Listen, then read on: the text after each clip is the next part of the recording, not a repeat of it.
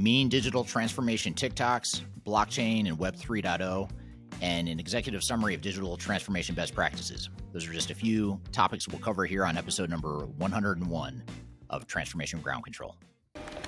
This is Transformation Ground Control, your source for all things business, technology, strategy, and change. If you're growing your business, leading change within your organization, or undertaking any sort of operational or technology change initiative, this podcast is for you. This show covers what you need to know about digital transformation, organizational change, operational improvement, and business growth. 5, 4, 3, 2, 1. And now, here's your host, Eric Kimberling.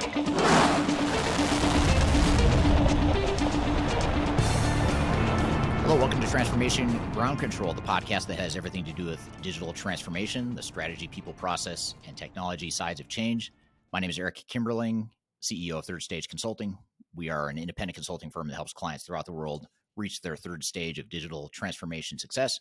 I'm here with my co-host, Kyler Cheatham. Kyler, welcome back to the show, as always.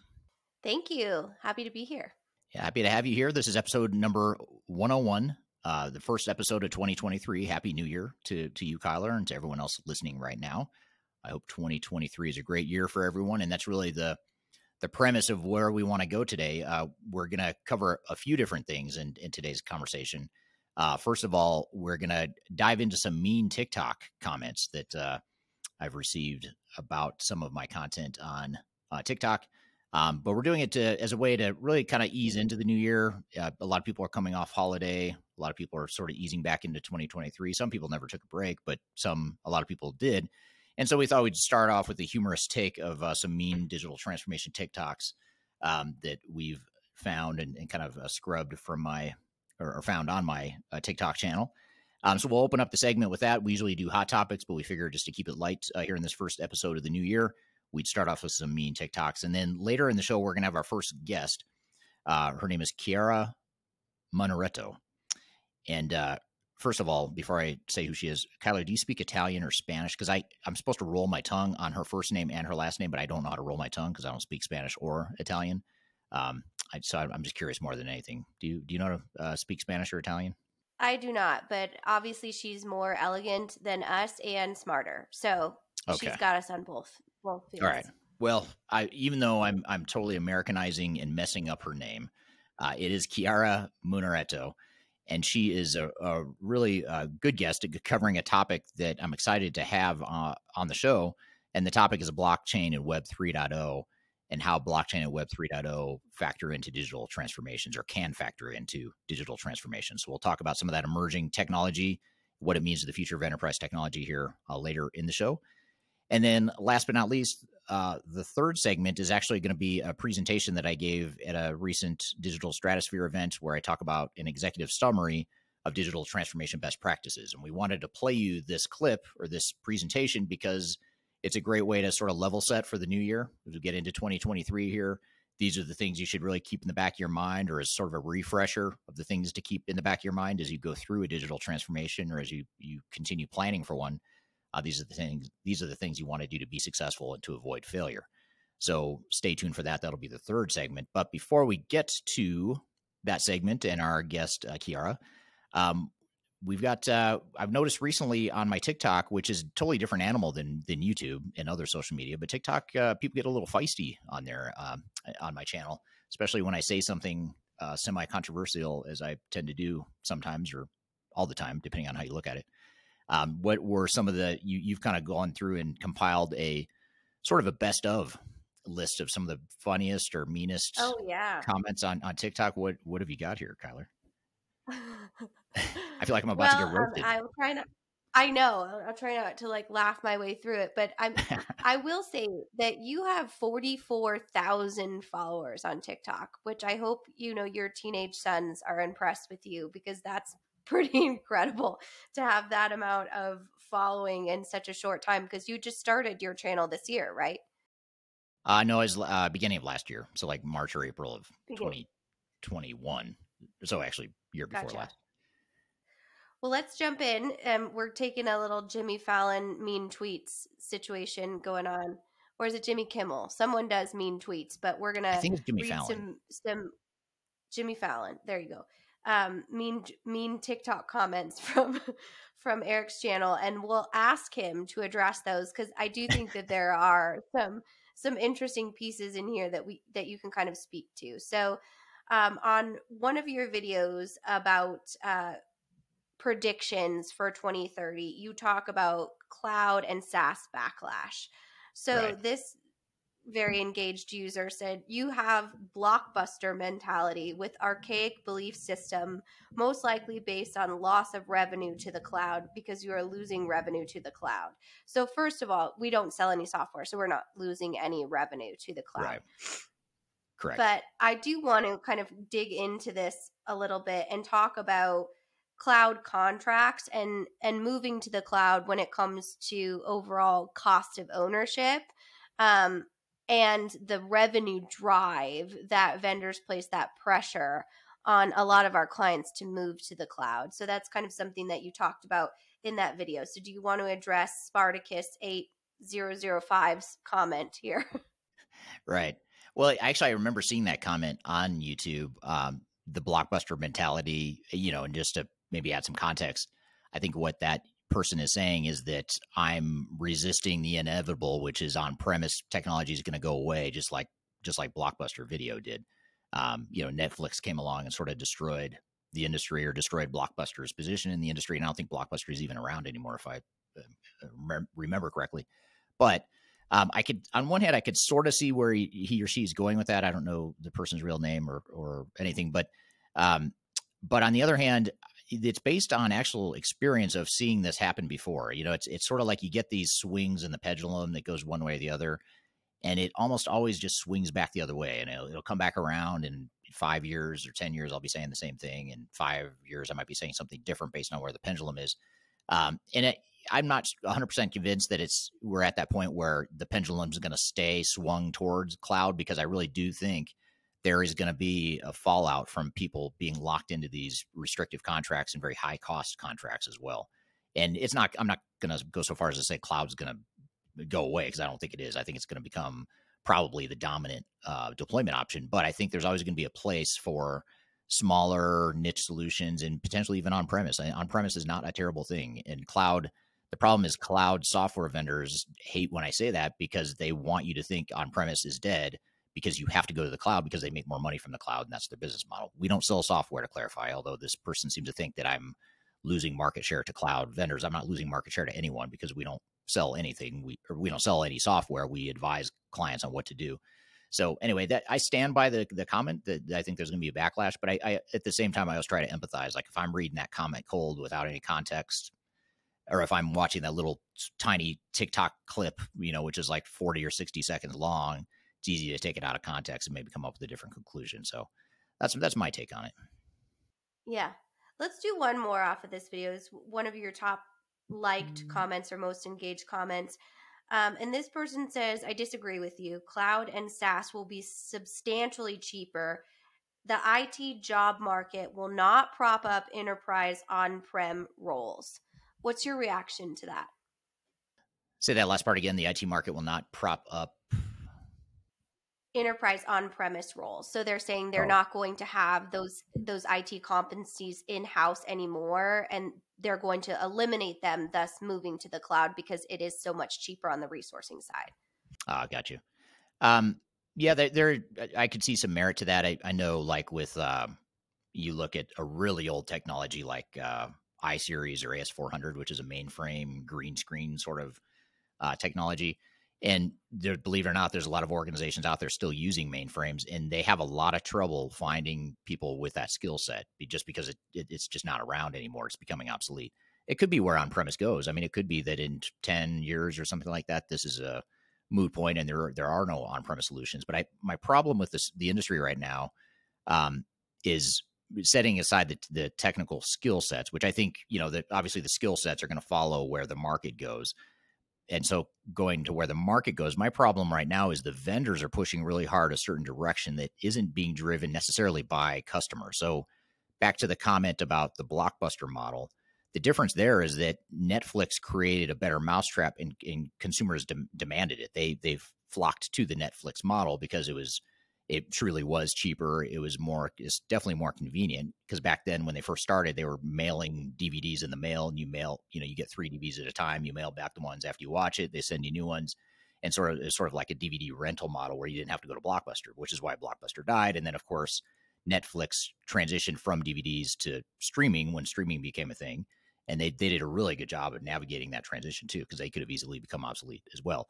So reason I bring all this up is that was different, in my opinion, because the customers are driving it. In this case, what I have a problem with is that software vendors are driving this.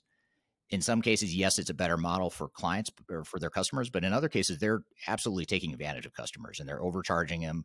Their customers are paying more in the long term for cloud solutions, at least right now. If the pricing model doesn't change, I think it's going to create problems in that backlash. Now, vendors may smarten up and respond to that and say, okay, we're going to stop bullying our customers and forcing them into premature transitions to the cloud just because we want them to, which is what a lot of them are doing right now. And they may decide we're going to stop charging them so much and having such restrictive locked-in contracts too. So if that changes, then maybe I'll take back some of these comments. But for as long as vendors are driving this trend more than the customers are, in my opinion, I'm going to stand by that comment until I see something change in the industry. Absolutely. And on the IT competency side too, we always see that evolution shift, as you said, to where the market means. So that doesn't mean that the elimination of on-prem resources won't be opened another door to other areas that could be potentially funded. But let's move on to your most popular video, which is called The Death of ERP Software. And in this specific clip, you talk about kind of how the bigger software vendors will become more obsolete moving forward. And that's basically what sparked such a huge reaction.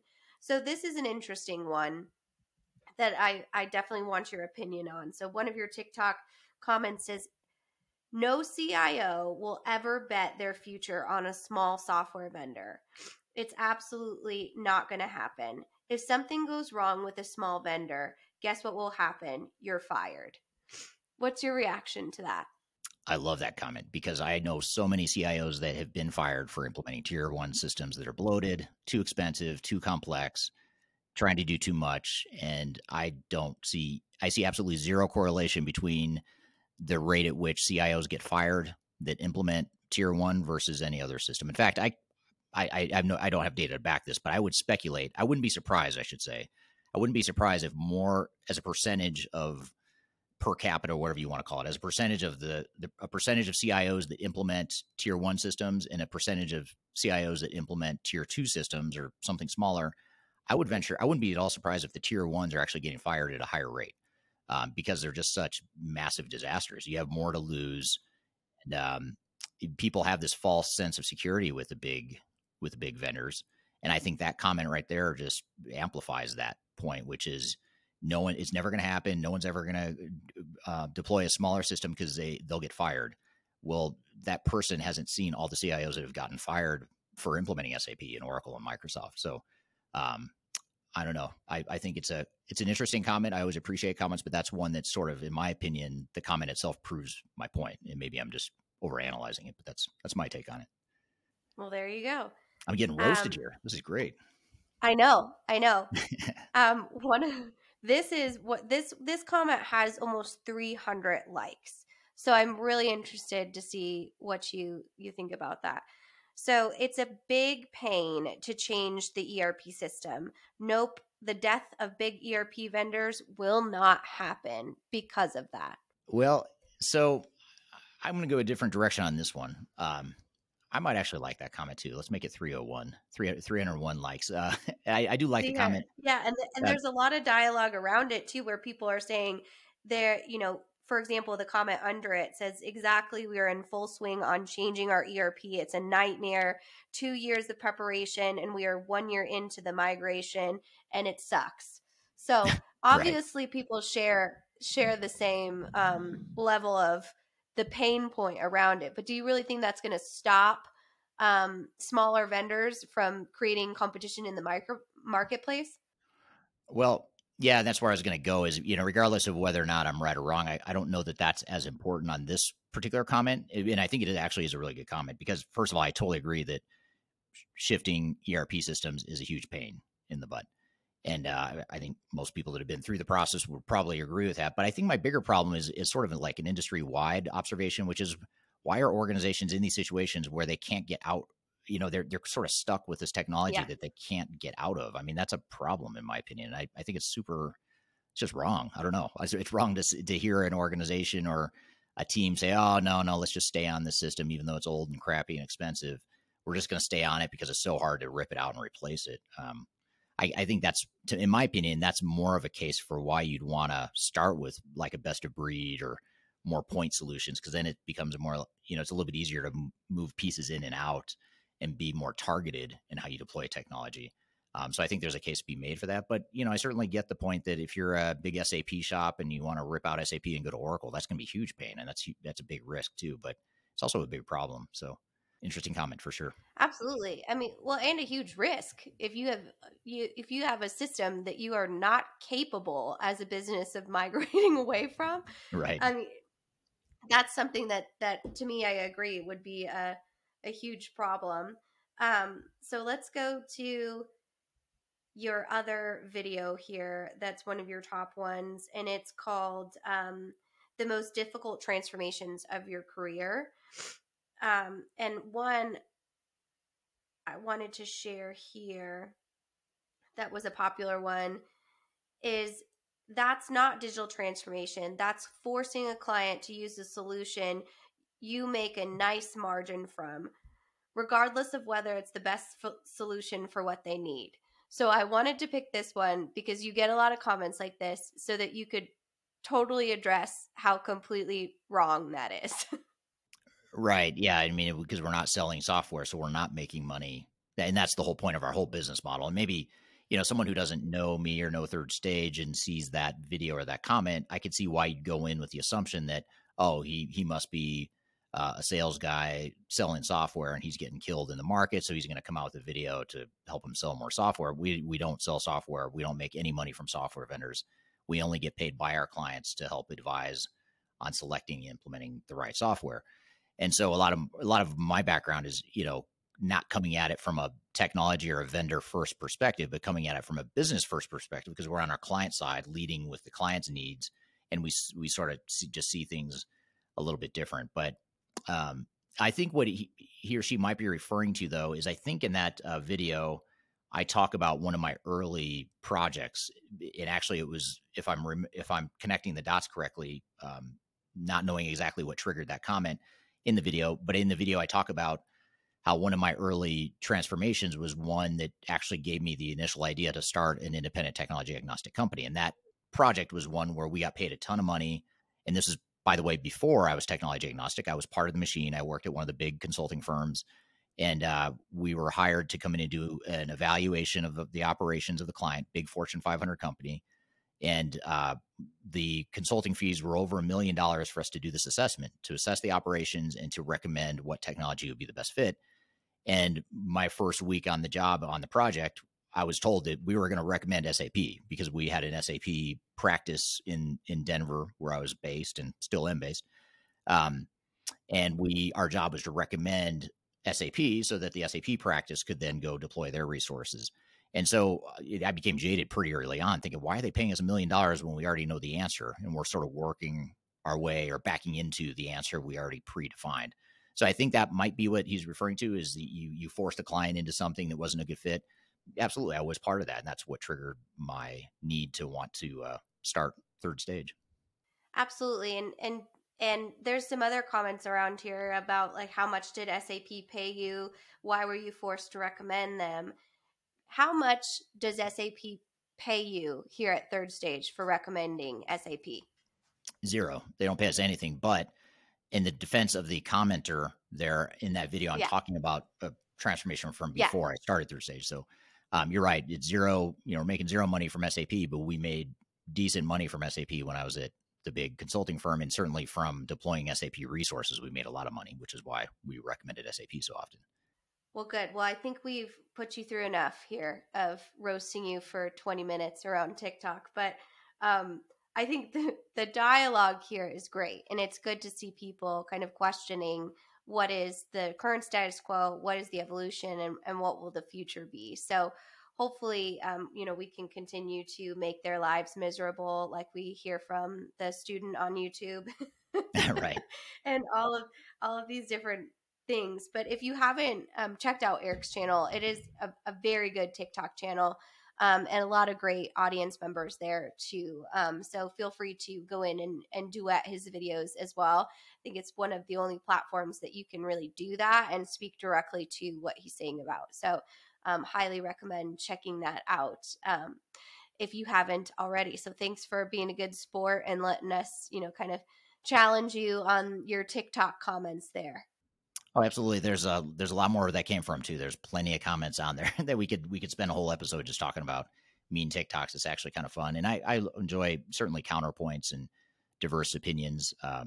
It helps shape your opinions over time and everything. So I appreciate everyone's feedback, good or bad. It's interesting though, on TikTok, I think you and I have talked about this. On YouTube, which I became a little spoiled by. YouTube, my following there is very like, oh, you're great, I love your videos, they're so helpful, blah blah blah. TikTok's more like, you're an idiot, you have no idea what you're talking about, you shouldn't be in this industry, you clearly have never consulted. Just sort of like totally challenging my knowledge or whatever. So it's interesting how social media can have such different vibes or whatever you want to call it. But I do enjoy TikTok because you do get so much engagement on there. So be sure to your point, be sure to check out my TikTok as well as Third Stage has a corporate one as well. And certainly on YouTube, you can check out both of our channels there as well. So great. Well, thank you for roasting me. It's actually kind of fun. Great, easy way to ease into the new year and get us to our first guest. And our first guest we're going to bring on after a quick break. Her name is Chiara Munaretto, and she's going to be on the show talking about blockchain and Web 3.0. And Chiara, by the way, is the marketing manager of Blockchain Netherlands. So she's based out of the Netherlands. She's from Italy, and she's actually in Italy today. So we're going to interview her in Italy, where she's from. And we'll bring her on after we take a quick break. But first, we'll take that break. You're listening to Transformation Ground Control.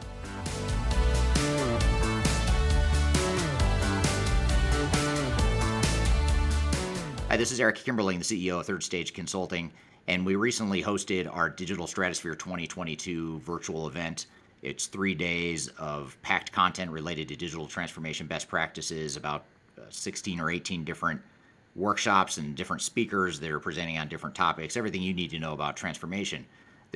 The bad news is if you miss that event, the event's over. The live event already happened. But the good news, if you've missed it, or even if you did attend it and you want to see replays or you want to catch the sessions you missed, you can do that now by going to stratosphere2022.com. Go to stratosphere2022.com, register. All you have to do is put in your name and email address, just a few fields. You get immediate access to all the recordings. And the recordings cover everything from digital strategy, software selection, organizational change, process improvement, architecture, data migration, cloud, trends in the industry, how to avoid failure, some of the legal aspects to think about, contractual aspects to think about as it relates to your transformation. All that is stuff that you'll get by registering for Stratosphere 2022 replay. And again, go to stratosphere2022.com and you can listen to all the replays of all the workshops that you might have missed at the event. So hope you check it out, and thanks for listening. We'll see you soon.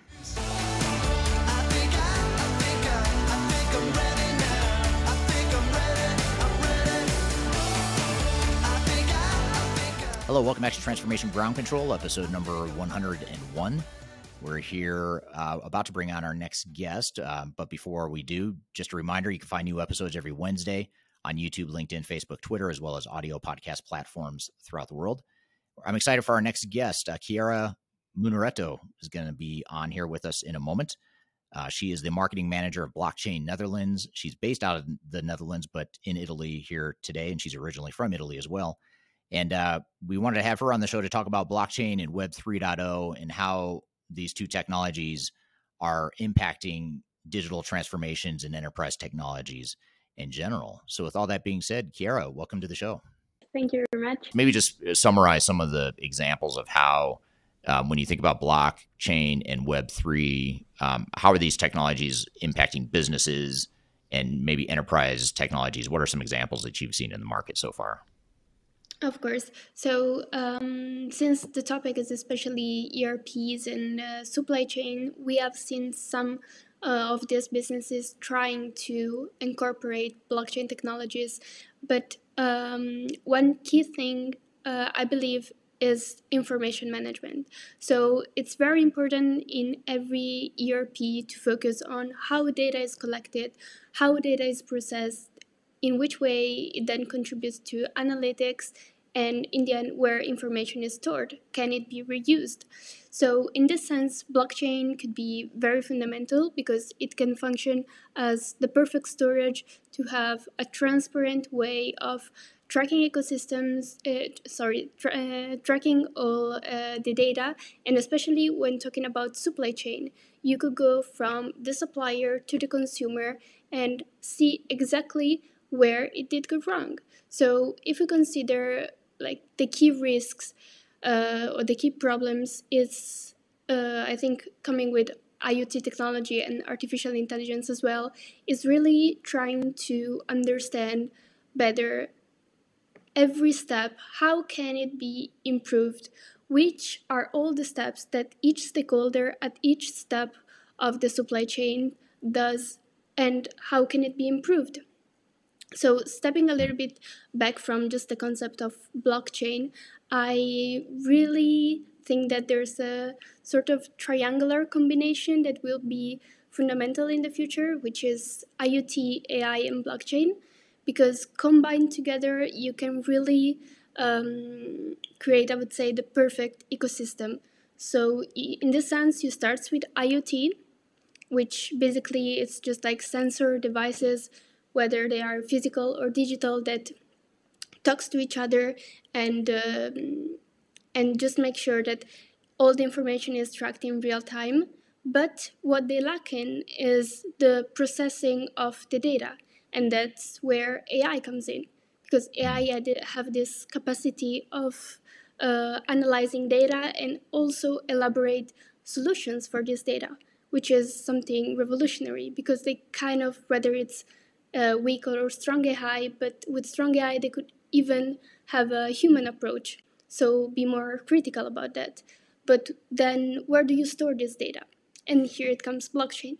So that's why I call it like triangular ecosystem, because by implementing these three, especially in the supply chain, you could really track each step from logistics to a package that arrives to the consumer, in a way that you can also look backward to what happened. And if we think about, for example, to made in Italy, okay, so how can you ensure that this is actually made in Italy in a way that no one can edit the process or what happened? So if you just create a landing page and say, yes, we produced this in Italy, who is the party that audit that says, okay, this is valid? So if you do this within the blockchain, at each step of the supply chain, no one can edit it. So each stakeholder just commits to declare what has been done. And in this way, the consumer then can see, okay, this is what happened to, I don't know, my pizza. So this is where I see a lot of blockchain applications, for example. That's really interesting. So the blockchain, Web3, Internet of Things, those are separate technologies, but they're very much related and they complement each other. Is that a fair summary, or have I misstated that? The Web3 and blockchain, right? Yes. Yes. So basically, yeah, blockchain is just the underlying technology that allows crypto, NFTs, metaverse to happen. So Web3 is just the umbrella term that incorporates all these technologies. So as I was mentioning before, if we portray this to a Web2 ecosystem, now we have the internet, we have social media, we have e-commerces, we have softwares. All this is under a big term called Web2. The same thing applies to Web3. Okay, got it. Yeah, and before the show, I'll tell this little story. We had talked about that was one of my questions I had on my list, and you asked me not to ask it, but I still had to ask it because I because I figured if Yeah, you I saw someone. Yeah, I know it's you. Okay. yeah, and so we want to I'm trying to dumb it down for me, and I figure if you can explain it to me and I can start to understand this stuff, then the rest of the audience probably will too. Um, so what are question I want to get to, and it sort of ties to what you were just talking about, Kiara, is the supply chain. You were just talking about supply chain. I mentioned an example a moment ago about food manufacturing companies and having traceability for a recall and things like that. So if you had a a safety issue or a health issue with one raw material from one supplier, you could trace back via blockchain. You could figure out who that supplier was or what raw material is creating the safety issue or the recall issue, so that you can recall the appropriate products.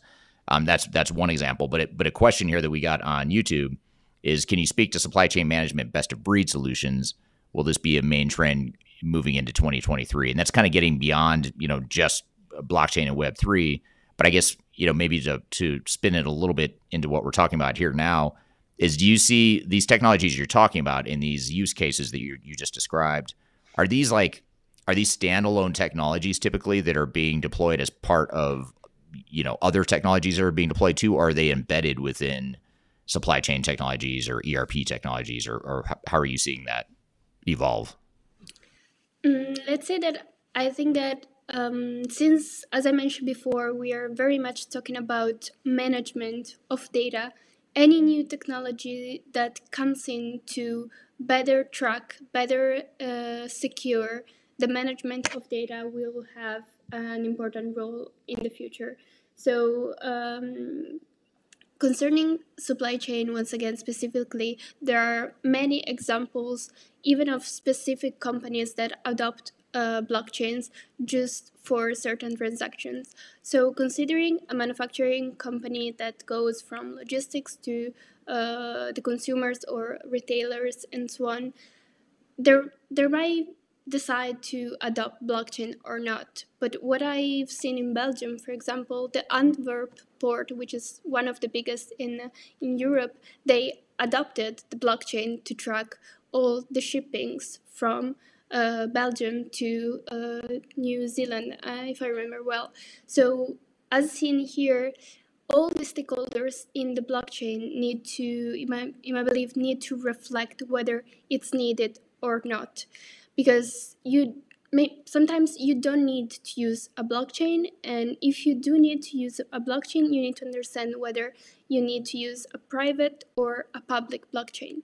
Because if we are talking about blockchain for enterprises, so as I mentioned before, let's take the example of a manufacturing company. It might be essential not to have a public blockchain because you don't want all people to read your internal information, but it might be useful for you to track the whole process and then share it with you. Because one key concept that I think it's also important to understand for all the enterprises that wants to enter the space is who you give access to edit or read the content. Because one of the types of blockchain is actually called enterprise blockchain. And that kind of blockchain is fully private and permission, meaning that the owner, the one that has the key node that established the blockchain, decides who can read, who can write, and who can access the information displayed on the blockchain. So in this sense, it's more centralized than decentralized. But in this sense, you have transparency, you have privacy. It's not hackable. Absolutely, it's not hackable. And then you can decide to who share the information. But one thing is really to try to understand whether you actually need blockchain. It's not just because it's bumping right now that you may need it. So in the future, yes, I see a trend coming, but I would advise not to use it just because it's a trend.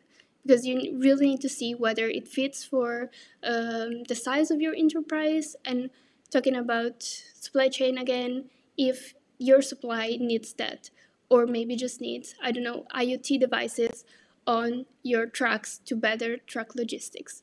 So this is something to keep in mind. Yeah. It seems like there's so many different ways you could use blockchain, and yet at the same time, I think what you're saying is it's not for everyone, or it's not necessary to use it across the entire enterprise, but you want to be maybe a little bit more selective or strategic about how you use it. Is that the way you would summarize it? Yes, exactly. And especially like companies that have a lot of branches, it might be interesting to have an enterprise blockchain, because even if you have a key header department in, I don't know, Europe, you could see track in real time, and it's fundamental, the word real time, all over the world. So, and this, for example, it's very interesting, the smart contracts that you can apply up, that you can build upon blockchain, because smart contracts are just like contracts between parties that automate processes.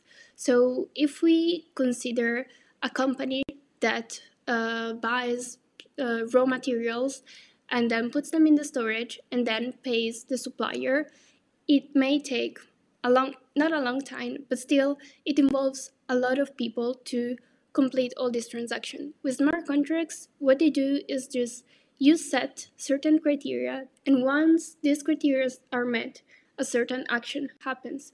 So put into practice with this example, once the raw materials arrive to the storage, the man or woman who's there clicks a button and the payments goes directly, without going to the office, to the accountant that has to open the bank account and make an appointment. So it's about automation also. And this is something that it's possible thanks to blockchain, but it's also possible thanks to all the current companies that are developing Web3 products upon different layers on the blockchain. Okay, we are here with Chiara Munaretto, the marketing manager of Blockchain Netherlands, talking about blockchain and Web 3.0 in digital transformations. We've got a lot more to cover. We're going to take a quick break. We'll be back with more Transformation Ground Control.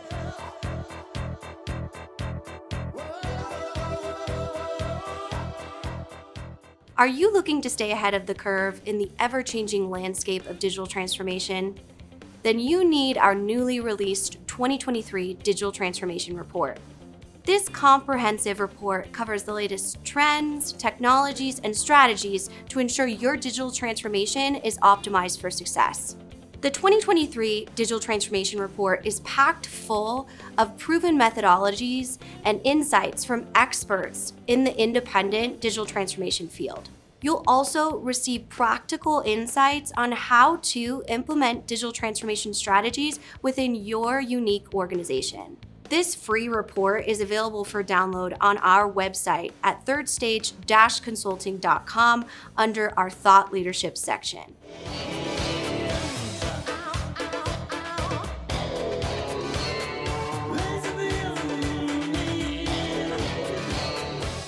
Welcome back to Transformation Ground Control, episode number 101. My name is Eric Kimberling, here with Kyler Cheatham. You can find new episodes of this show every Wednesday, streaming to YouTube, LinkedIn, and audio podcast platforms throughout the world. We're here chatting with Chiara Munaretto, the marketing manager of Blockchain Netherlands, talking about blockchain and Web 3.0 within digital transformation. So, it sounds like it helps with, you just mentioned, automation. It helps with better tracking of workflow and better tracking of pieces of the supply chain. And then you mentioned earlier, I think it was while the audio was still a little bit glitchy, you were talking about data processing and business intelligence, and how you can just get more through AI and things. You can process that data. Maybe could you come back to that point and maybe describe that a little bit more? How does AI and business intelligence and just visibility into that data, how is that all affected by blockchain? So if you consider the power of AI, I'm actually lately also very much interested in sustainability and energies, and here there are a lot of application on where to use this combination of AI and blockchain. So one recent use case that I was doing was about energy management. So let's imagine a steel company or companies that have a very high energy consumption. So you may manage to track the energy consumption, but are you able without AI to get insights, to have suggestions on how to better use it? Not really. So here AI comes in once again. If you use this trilemma of IoT, AI, and blockchain, if you have a good IoT system, you can really track well all the energy consumption. But then you must use AI to actually make use of this data that you got. Because if you don't use data, then what's the point of gathering it in the first place? So AI comes in an energy management system, for example, to study the performance and how can it be better implemented in the future, but not only by giving suggestions, but maybe also by directly applying that to I don't know, the computer that is left on at the third floor of a building. Just making a random example. But once again, we come back to then where is the data stored? If I have extra energy available, can I trade it directly to someone else? Talking about, for example, renewable energies. So upon the blockchain, since it's a peer-to-peer network, you can directly trade energy in forms of tokens to someone else. And I think that this could be revolutionary once all these processes are automated. So you don't need a person that does all this. But if we consider a smart contract, once again, that says, okay, on Wednesday I have X kilowatt of energy left, and I said it prior that once I have some kilobytes left, I will trade them directly to, I don't know, the nearby company, because now I don't remember the names, but there are some companies that already apply this kind of examples that I'm talking about. This smart contracts will enable the trading directly. So the company the day after will have a reward, and environment-wise, we won't have this energy lost. So Right. this is very revolutionary. Yeah, and it seems like you've described a few different potential use cases or ways that blockchain and some of these other related technologies are being deployed. But it seems like there's just almost a limitless number of ways that these technologies could be used. And so, back to your earlier point, just finding the right strategic focus on where you could deploy these technologies, I think, is one of the key things. I want to just real quickly turn to the audience. I'd asked, where people are joining from today. We do have a truly global audience. We have Malcolm from Bardsley, UK, Manoj from Auckland, New Zealand. Speaking of New Zealand, you were just talking about New Zealand. We have India, Denver, Colorado, London, Leeds, UK, Grand Forks, North Dakota, Bogota, Colombia, Yorkshire, UK, Croatia, Japan, another one from New Zealand. So London, people from all over the place. So thank you very much for letting us know where you're joining from today. I'd also love to hear from the audience too as we continue chatting with Chiara here. Is understanding, what are some examples maybe you've seen in the audience? What are some examples you've seen of blockchain or Web3 being used, especially at the enterprise level? If you have any good examples of how your enterprise, or if you're a consultant, ways you've seen other organizations use blockchain and Web3, I'd love to hear any feedback you have there first as well. So I'm going to go to some comments here. I have to show this one just because it's a personal thing. Tom Scholes was brilliant. I don't know who said this on LinkedIn. I can't see the name. In case you don't know who Tom Scholes is, he's the guitar player of the band Boston, and the band Boston is what I named my company after. So thank you for noticing. And he probably noticed the right behind me. I can't point right there is that's the Boston album right there. So I imagine that's what triggered that comment. Totally irrelevant to blockchain and Web3, but I appreciate the comment, and appreciate you being here today. So one question I want to get to, though, I lost it. Right here. And this is actually from Third Stage asking this question. One of the points you made was really interesting. Actually, all the points you've made so far have been really interesting, so I'm not sure which one they're talking about. But what are some of the key considerations when it comes to data security and cybersecurity and blockchain? And you mentioned a few minutes ago that it can't be hacked. Maybe can we dive into that a little bit? Like, why can't it be hacked, and how does data security and cybersecurity factor into this, or how is it affected, if at all, by blockchain? Okay, so here maybe it's interesting to go a little bit technical, but I won't go too much in the technicalities. I would say that in general, of course, it may be hacked, because of course we're still on a very early stage, but the more we advance, the more also hackers advance.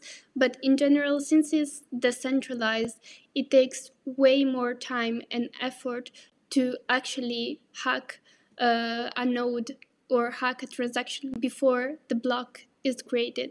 So the way a block is created, which means the way a new transaction is added to the blockchain, is thanks to different proofs that relies on the consensus of each node. So each blockchain has a different kind of consensus. So the most common ones are proof of work and proof of stake. And especially with the proof of stake, it's very hard to actually get hacked. But the overall idea is that the 51% of the all nodes should one node must have the 51% of the computational power to actually allow a node to be added in the blockchain. But in the proof of stake, to do so, you must stake, which means holding the 51% of the whole coins active in that blockchain. What some people may do to have this power, or to try to reach that 51%, then that is called an hacking attack, is to try to group together to get more computational power. But still, it's barely impossible to combine that many computers together to try to stake the coins, because the overall idea is that we trust honest nodes. So on the other hand, in the proof of work, each computer is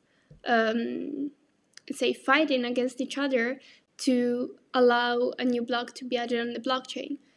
So it's very, very hard. Like, while I was studying, I heard like billions and billions of possibility and years before someone could actually manage to get enough computational power to hack the other ones. So concerning to cybersecurity, it's very hard to actually hack the blockchain as blockchain. All examples that we see of fraud in cryptocurrencies, or hacking of payments and identity theft and so on, happen because the blockchain wasn't fully decentralized. So decentralized blockchains are, for example, Bitcoin and Ethereum. The recent FTX case and all exchanges were centralized, meaning that in some ways they owned more than the overall nodes. So once again, we see this difference between centralization and decentralization. Now we live in a fully centralized world, and that's why if a hacker's access is because another company owns all the data and has a system that it's vulnerable, and there's only one database that needs to be hacked. In the blockchain, you would need to hack thousands and thousands and thousands of different nodes to intervene before. So is it sort of like I've seen those not server rooms, but the big, I've seen big rooms that people have that do all the blockchain mining. Yeah. Is it sort of like that? Like, you'd have to replicate what people that are mining Bitcoin, what they have to do? Is it that sort of computational power? Like, you have to put in that much effort to try and hack someone's blockchain? I'm not a hacker. I never hacked any blockchain, so actually I don't know in detail how can you hack that. But basically, you would need to find an alternative way to rather detrust the nodes that are honest, or called like that, so they have like beneficial intentions. But anyway, as long as there's the 51% of the overall network of nodes that is honest or beneficial, this 51% can still reject the malintentionate. So that's the thing. It's not that the a user that is not benevolent can just hack it. Needs to find a way to kind of mask that thing, unless once again we're talking about permission blockchains, which have different kind of, or private blockchain that are more hackable. Okay. Yeah, it's super interesting. I was But not. it's very technical. I would need to talk like for hours and hours to really explain in detail. So I hope that at least you got an idea on that. Yeah, that is helpful. And I'm a little disappointed that you're not a hacker, though. I was kind of hoping that I could dive into that a little bit further and have you explain why you do the things you do. But since you're not a hacker, I'll have to save that for another time, for another guest. I cannot say it here. Come on. Right. Let's see. Well, I'm just curious though. So, what made you decide to focus on these technologies? You know, you're relatively early in your career, and you sort of have set this as your area of focus in your trajectory in your career. What made you choose this area? I'm just curious. So actually, I started just like almost 2 years ago to dive deep in this topic. I firstly started with cryptocurrencies because I was like, wait, there's a fully other alternative to euro, to dollar, that it's not CBDCs or digital cash. So I got very interesting in that. Then I started learning more that there was the NFT boom, and there was the corona pandemic. So I had actually a lot of time to spend just on learning. And then among everything, among the metaverse and so on, I really study well the blockchain, because that's why everything else happens. So I really like this new idea of decentralization and this idea of giving power to users, because a lot of time, like sometimes we also talk about the creator economy, which is just like what we are experiencing right now. So all the users really feeling empowered in sharing content, creating content, and sometimes also they have rewards thanks to monetization if we see influencers and so on. But still, all this data and the support they get from the audience is not rewarded. In a potential decentralized social network, for example, we have audience that supports creators directly without any intermediary. So there's a really diverse way to really empower users, empower companies, that it doesn't exactly mean that there's no need of intermediaries, but they do need to own our data. And sometimes I think that what doesn't get into the mind of people when we talk about ownership of data is that it's very much abstract. Because if we think about our data online and someone stealing our data, it's still abstract, because you're still here, you still have your idea in your hand. But if someone steals the ID, your physical ID, then immediately you go to the police, you try to understand what happened, you need to get a new one. But since it's abstract, in a certain way, it less concerns you. So when we will understand that as of now and in the next years, digital content, digital data will be as much important as paperwork and physical data, then maybe this shifting will happen much faster, let's say. Interesting. Okay, we are here with Chiara Munaretto, the marketing manager of Blockchain Netherlands, talking about blockchain and Web 3.0 in digital transformations. We've got a lot more to cover. We're going to take a quick break. We'll be back with more Transformation Ground Control.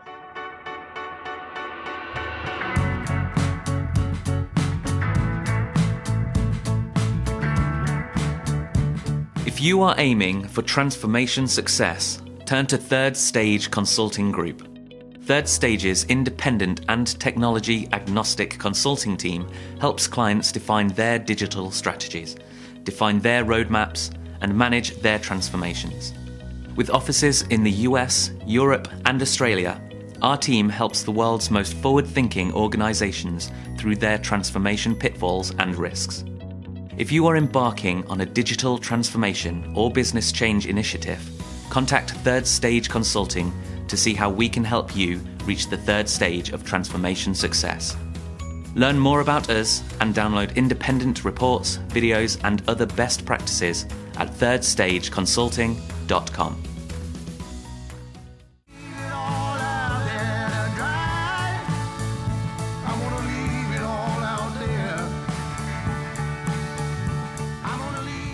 Welcome back to Transformation Ground Control, episode number 101. My name is Eric Kimberly, here with Kyler Cheatham. You can find new episodes of this show every Wednesday, streaming to YouTube, LinkedIn, and audio podcast platforms throughout the world. We're here chatting with Chiara Munneretto, the marketing manager of Blockchain Netherlands, talking about blockchain and Web 3.0 within digital transformation. While you were talking there, you were talking about metaverse, or you mentioned metaverse sort of in passing, but there is a question about metaverse, about Web3 and the metaverse. Are those two things, or actually anything we've talked about so far and the metaverse, how does metaverse fit into all this, or does it fit into everything we're talking about here? So metaverse is another big word that has populated in the last years, and it's actually still under the umbrella term of Web3. So it's part of the Web3. It's big project. A lot of people talk about it.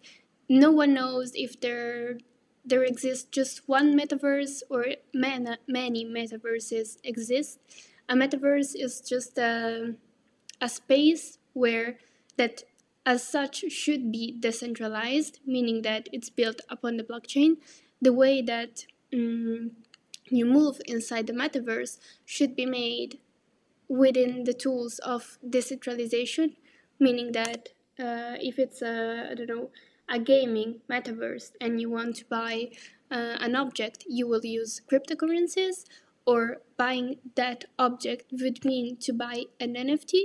So metaverse, let's say, encompasses and incorporates all the Web3 features in general in this, as we have seen so far, these words that are very much user empowering and that can be combined with augmented reality, virtual reality, depending on the companies. But a lot of the metaverses that we have seen so far are still centralized. So in that way, I would call it more, let's say, advanced gaming platforms that maybe allow you to use virtual reality. But still, this doesn't mean that they are decentralized and they create, let's say, an equal mirroring of the reality. Interesting. Okay. That's super interesting. Third Stage has they're trying to be funny here, but they're not. They're really not. They're saying Eric is triggered by hackers, guilty as charged. I'm triggered by hackers. And we just yesterday had a phishing scam attempt in our company, so I am a little triggered right now by. You should use blockchain. I know. I should for sure.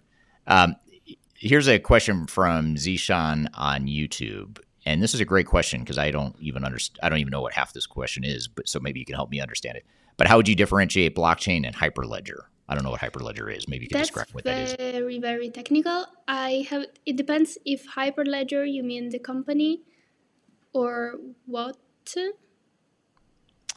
It's lowercase, so maybe he just is talking about Hyperledger in general. Is that a company name and a general technology too? Yes, because Hyperledger itself, I'm not that knowledgeable about to make a comparison with blockchain, but Hyperledger is also a company that uses blockchain. So it's a blockchain company. That's why it's kind of confusing. Oh, I see. And it's actually one of the companies that allow enterprises to adopt their blockchain. So that's why I thought it was very much focused. So like among all companies that develop blockchain, Hyperledger did impact the enterprise industry by giving a lot of tools and focusing on that.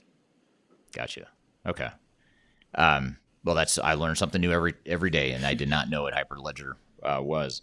I guess just to maybe bring some of this all full circle, what's some advice that you would have for organizations that are interested in this type of technology, but they don't know where to start? Like they don't know, like you said earlier, you don't want to just go apply blockchain across the entire organization or, just go all in on these technologies because it may not add value or it may not be a good fit for what you're trying to accomplish.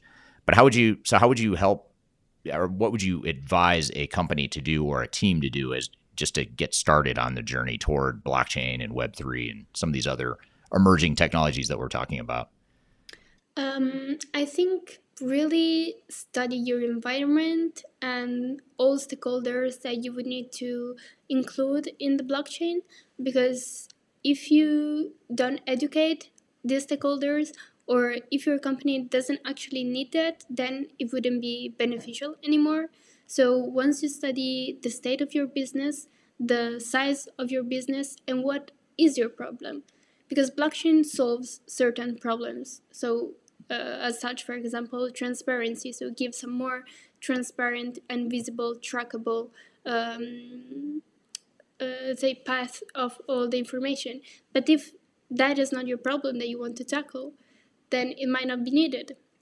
So as I was mentioning before, when I was making the example about IoT and blockchain, if you are a manufacturing company that needs to implement better tracking of the logistic because you want real-time data, you may need blockchain just to track the data. But most importantly, you need IoT devices that are really keen on detecting each step of the track. So I would say really understand what's the problem and why you associate that with blockchain. Then maybe contact some specialists that would evaluate your business. And then lastly, try to read some past use cases, because there are many companies that are trying to adopt that.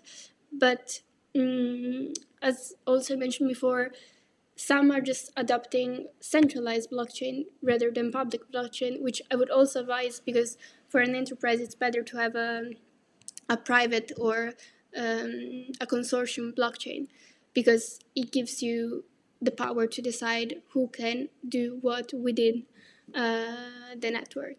So this absolutely. And another thing that I noticed, and the companies that have adopted the blockchain so far, very few companies have switched from databases to blockchain completely so far. So if your company is not big enough to keep both kind of technologies to evaluate which one is better, maybe wait a second, because we are still on an early stage. So if you want to substitute completely your system and move everything to blockchain, maybe you should reflect a little bit more.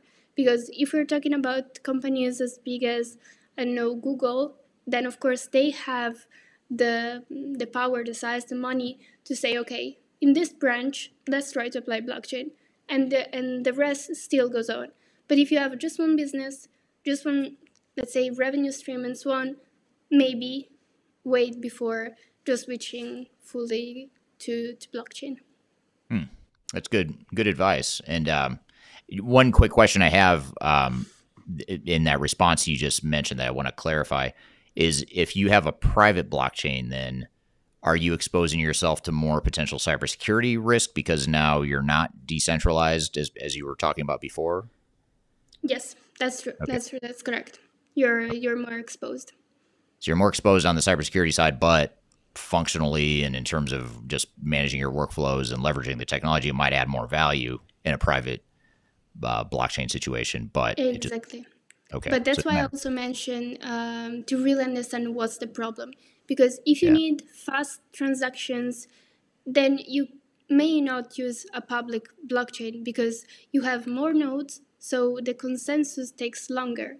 So it's not as fast as private blockchain. Well, if your main concern is cybersecurity, maybe you should opt for a public. So that could really depend on the type of problem that you want to tackle. Right. Yeah, and you just used one of my favorite phrases, which is "it depends." Which which answer is best for you as an organization or as a team? It depends on what your priorities are and what it is you're trying to accomplish. I think that's really well put. How do people? One last thing, just because also that varies upon the companies that offer blockchain services.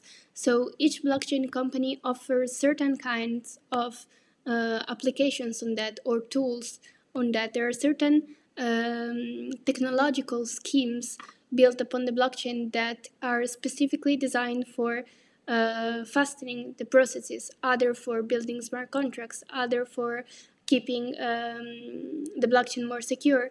So it's not only which type of blockchain, but also which company which blockchain are you relying on, because it will allow you to have a certain action, like make certain action and have certain tools. So choose wisely also on that. Right. Yeah. And what do you think in general? What do you think the future holds for blockchain and Web3? I mean, as far as like growth or any trends you see in the space that you think will become more apparent in 2023 and beyond? So I think that what needs to be done right now is to simplify these terms, because if we think about the reality in which we live right now, not every user on the e-commerce know how to code to build a website e-commerce. So in the same way, not every user needs to know exactly how blockchain works. But this is kind of the trend, so everyone needs to know exactly how it works, which term means what. But just because user interface is not enough developed to make it super easy for a user that just need to use the technology. So I think this is the kind of next step I see happening. So a lot of companies entering the space just to ease the process of accepting Web3 features. And once again, I think it really depends on the kind of tools or objects we want to foster in the future. So cryptocurrency may not substitute digital money and cash, but blockchain is different. Like, they're completely different things that cryptocurrency cannot work without blockchain, but blockchain can work without cryptocurrency. So blockchain may just be the next internet, the next cloud. So that's why I kind of always differentiate that, because one thing are all the applications built on the blockchain, and the other one is just the network itself. So blockchain, I see it happening. Cryptocurrencies, it really depends on how governments, banks will regulate them, because as of now there's also a huge need in trying to regulate and harmonize all this. I do believe in NFTs because they have multiple functions, not just as art as we have seen right now, but they very much give ownership to assets, which could be literally our digital identity, even if that's also another topic with self-sovereign identities, but it's very much another topic. Yeah, and there's so much more we could cover too. I feel like this is worthy of a follow-up discussion that we could go deeper into some of this stuff. But I want to thank you for being here. This is a really helpful sort of a starting point discussion, and I would like to have you back at some point to maybe dive in and cover a few different areas in more detail. But really appreciate you being here today. How do people get a hold of you, Chiara? I know we got to know each other through social media, but what's the best way to connect with you or for people to find you if they want to reach out to you and ask more questions or just follow you? Yeah, I would say rather on LinkedIn or on Instagram. It's my name and surname, so Munaretto Chiara or Chiara Munaretto, and you can find me there. All right, thank you, Chiara. Very interesting conversation. A lot more we can get to. Apologies to the audience for some of the technical issues we had in the first few minutes of that interview, but hopefully you picked up everything up until then, and certainly the last 3 quarters of the presentation or the discussion seemed to be all right on the audio side. So thank you, Kiara, for being a sport and powering through some of those technical issues and being such a good guest on the show here today. We're going to take a quick break. When we come back, we'll recap some of the key and salient points from that conversation. You're listening to Transformation Ground Control.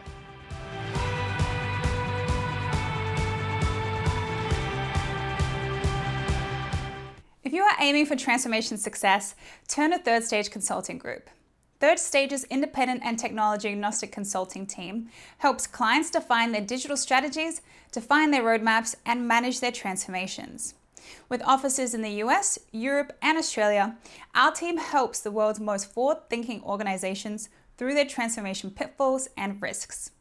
If you are embarking on a digital transformation or business change initiative, contact Third Stage Consulting to see how we can help you reach the third stage of transformation success.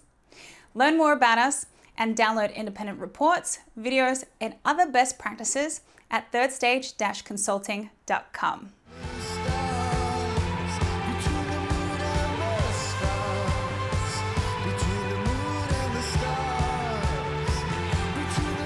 Hello, welcome back to Transformation Ground Control, episode number 101. You can find new episodes every Wednesday. And Kyler, we just had Chiara Munaretto on the show talking about blockchain, Web 3.0, and the role in enterprise technology and digital transformations. What were some of your thoughts from that conversation?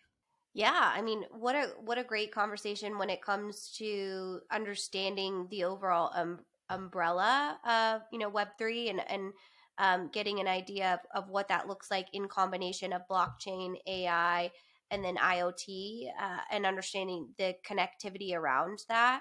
I think it was fascinating, the technical piece. I personally had no idea that blockchain was so secure. I thought, it was something that we kind of were struggling with the cloud to understand, where our security weakness points are as an organization. That was part of kind of the master data management plan. I didn't know that it was actually an asset to understanding cybersecurity and actually protecting that. So that was something I learned from that conversation.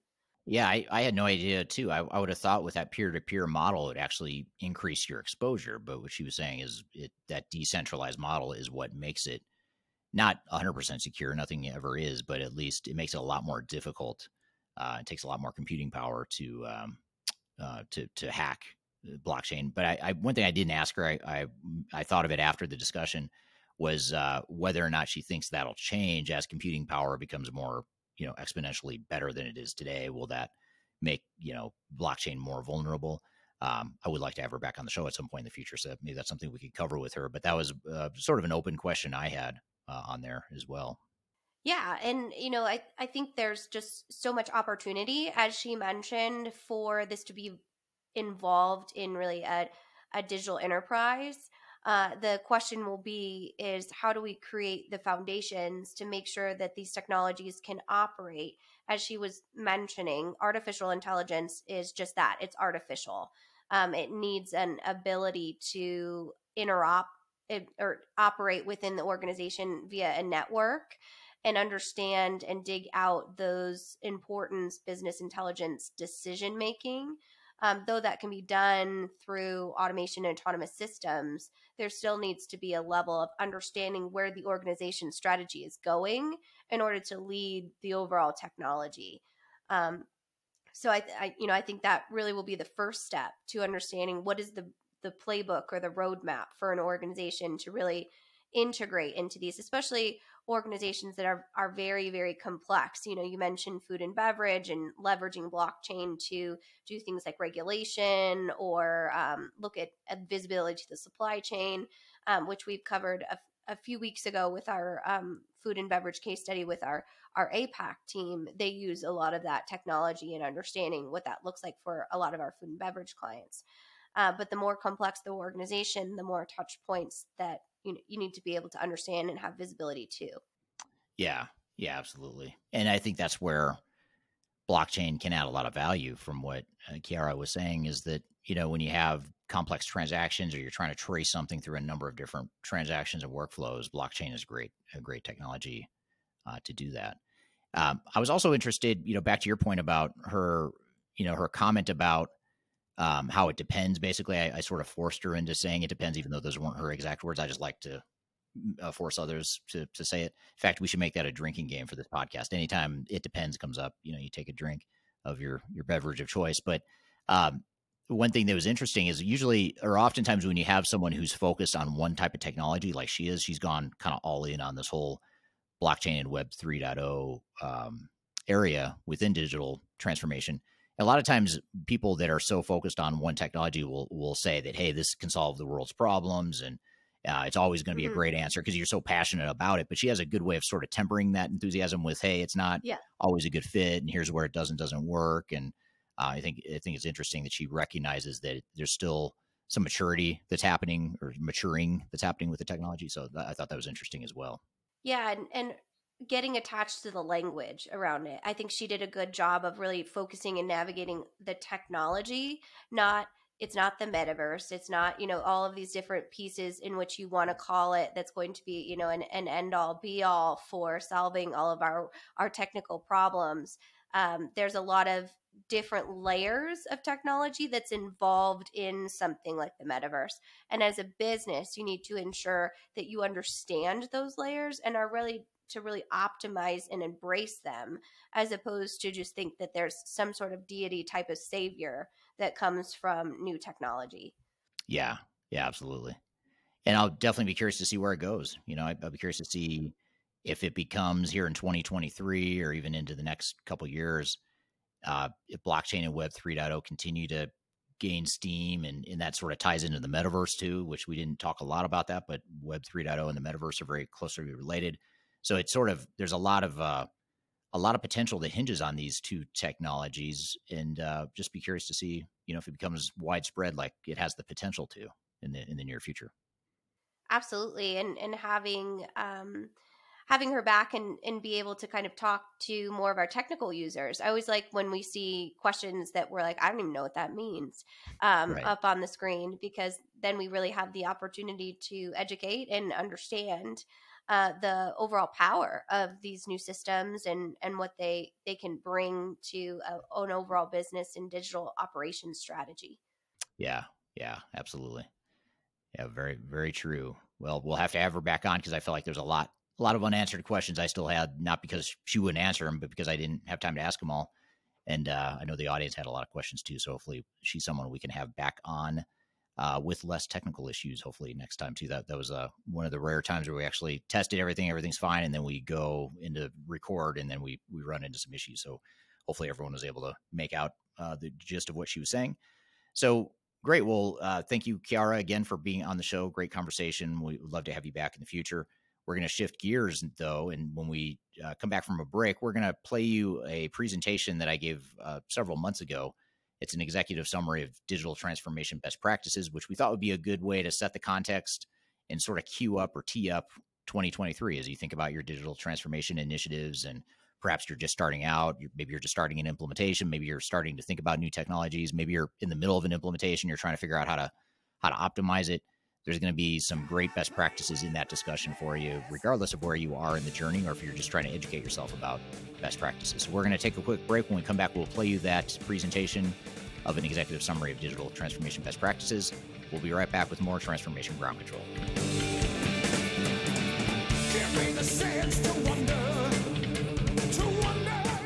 If you are involved in any sort of digital transformation or business change initiative, you will want to download the 2021 Digital Transformation Report.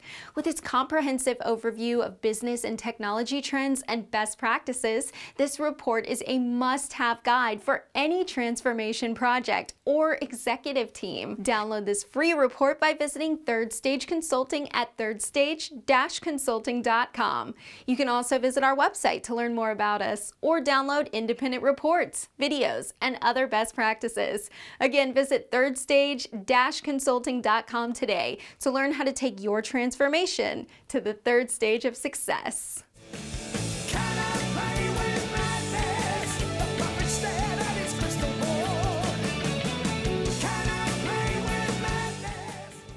Hello, welcome back to Transformation Ground Control, episode number 101. You can find new episodes every Wednesday on LinkedIn, YouTube, Facebook, Twitter, and audio podcast platforms. Be sure to follow us on social media as well. If you're on TikTok, YouTube, Instagram, LinkedIn, wherever you are, be sure to follow Kyler, myself, and Third Stage Consulting on your social media platform of choice. We put out new content daily as it relates to digital transformation. So what we thought we'd do in the final segment here today is queue up a presentation that I gave at a Digital Stratosphere event not too long ago. And it's a presentation that I give to a lot of our clients, especially when we're first starting an engagement with them. It's a presentation I give in industry conferences quite often because it's a good overview, strategic session about what it takes to be successful in digital transformations and what separates successful transformations from failures. And so we thought it'd be a great way to sort of kick off 2023, new year, new budget cycle, new planning, new ways of thinking, and really share some of those best practices and lessons from some of our clients that we've worked with over the years. So let's roll the clip. It's an executive summary of digital transformation best practices. What I wanted to do to start today's session in today's series of speakers is to talk about an executive summary of digital transformation best practices. And this is actually a presentation and a discussion I often give to client executive teams as a sort of expectation setting and a sort of backdrop setting exercise, really just to get everyone on the same page with what digital transformation is and how does this apply to our business or our organization, and ultimately how can we define a strategy and roadmap for us that makes the most sense given our unique circumstances, whether it's our industry, our strategic goals and objectives, our macroeconomic trends we're trying to address, whatever it is. We want to make sure we have a clearly aligned and clearly articulated strategy, and that's really the intent of what today's conversation is meant to cover. So with that all being said, let me go ahead and share my screen here. All right, so as I mentioned, this is an executive summary of digital transformation best practices. If we go to the next slide here, you can see one of the things I always like to start with is, and this was actually a question that came up in my presentation yesterday, or it might have been in the Q&A at the end of the day. The question came up of what is digital transformation? What does the term mean? And how do you describe it? What kind of technology does it entail? And if I were to simplify and maybe just summarize what digital transformation is, it's essentially any use of technology to improve your business. If I did, in its simplest terms, that's the way I would describe it. It's any sort of technology that allows you to improve your business. And along with the technology, obviously there's the process improvements, the organizational implications and whatnot. But in general, it can be any sort of technology. And a lot of times people will ask, well, does that mean ERP, enterprise resource planning software, or how does HCM or CRM fit into that? Or how does artificial intelligence fit into that? And I think with digital transformation, it's important to, at times, just sort of set aside the buzzwords, set aside all the industry trends and things of that nature. It's good to know, as an input, or good to have as an input. But at the end of the day, it's really about what technologies are best going to enable whatever goals you're trying to accomplish. And for some organizations, it could be, a single standard ERP system that's going to drive a common operating model throughout the world, global operations. Or for other organizations, it might be more of a best of breed approach where we're going to deploy different CRM and HR technologies and different financial systems to address our specific needs. For other organizations, it might be more of a piecemeal, very targeted technological approach. So it really does depend on what it is you're trying to accomplish. So whenever you hear the terms like Industry 4.0 and Internet of Things and AI and machine learning, it can be overwhelming. And it's important not to get too lost in those details or those buzzwords and trends. Again, you want to understand them. You want to understand where technology is headed, but you also want to understand, more importantly, what it is you need, because there's a lot of stuff out there in the marketplace. Honestly, most of it you probably don't need. There's probably just a handful of different types of technologies that will best enable whatever it is you're trying to accomplish. So, again, it's really looking at your entire organization and the scope of your organization, what you're trying to accomplish, and then finding the technology that best fits that. Another question we often get, sort of related to this previous slide, is what is digital transformation in terms of how it compares to ERP implementations?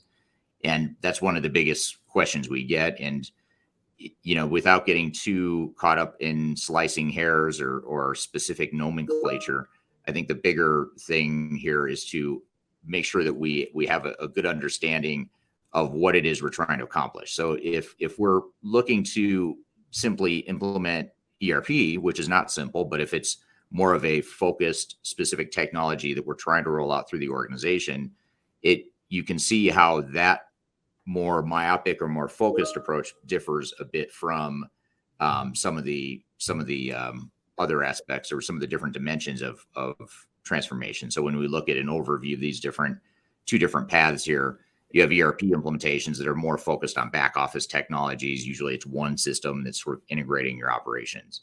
With digital transformation, on the other hand, that's looking more broadly at technology, just technology in general. It's not honing in only on ERP or only on one sort of technology. It's looking at the entire landscape of the business and the landscape of potential technology options, and ultimately figuring out where that technology best fits within your organization. If we look at, if we could go back to that previous slide, please. Sorry. That's right. If we look at business process management too, and organizational change management, those two, the third and fourth boxes there, you see that with ERP implementations, it's more automation and enhancing your existing processes and training people how to use the technology and how to use that new system. If we take more of a digital transformation mindset, which is a bit more holistic and more open-minded, that's where we're looking at potentially more leaps, quantum leaps in technology. So rather than just upgrading our ERP system and creating more incremental improvements or creating some initial automation that didn't exist before, with digital transformation, we're looking at how could we leverage some more emerging technologies or very specific technologies that can help build capabilities that are going to give us a competitive advantage or sell more product, increase our revenue, have mass improvements to our productivity and our effectiveness.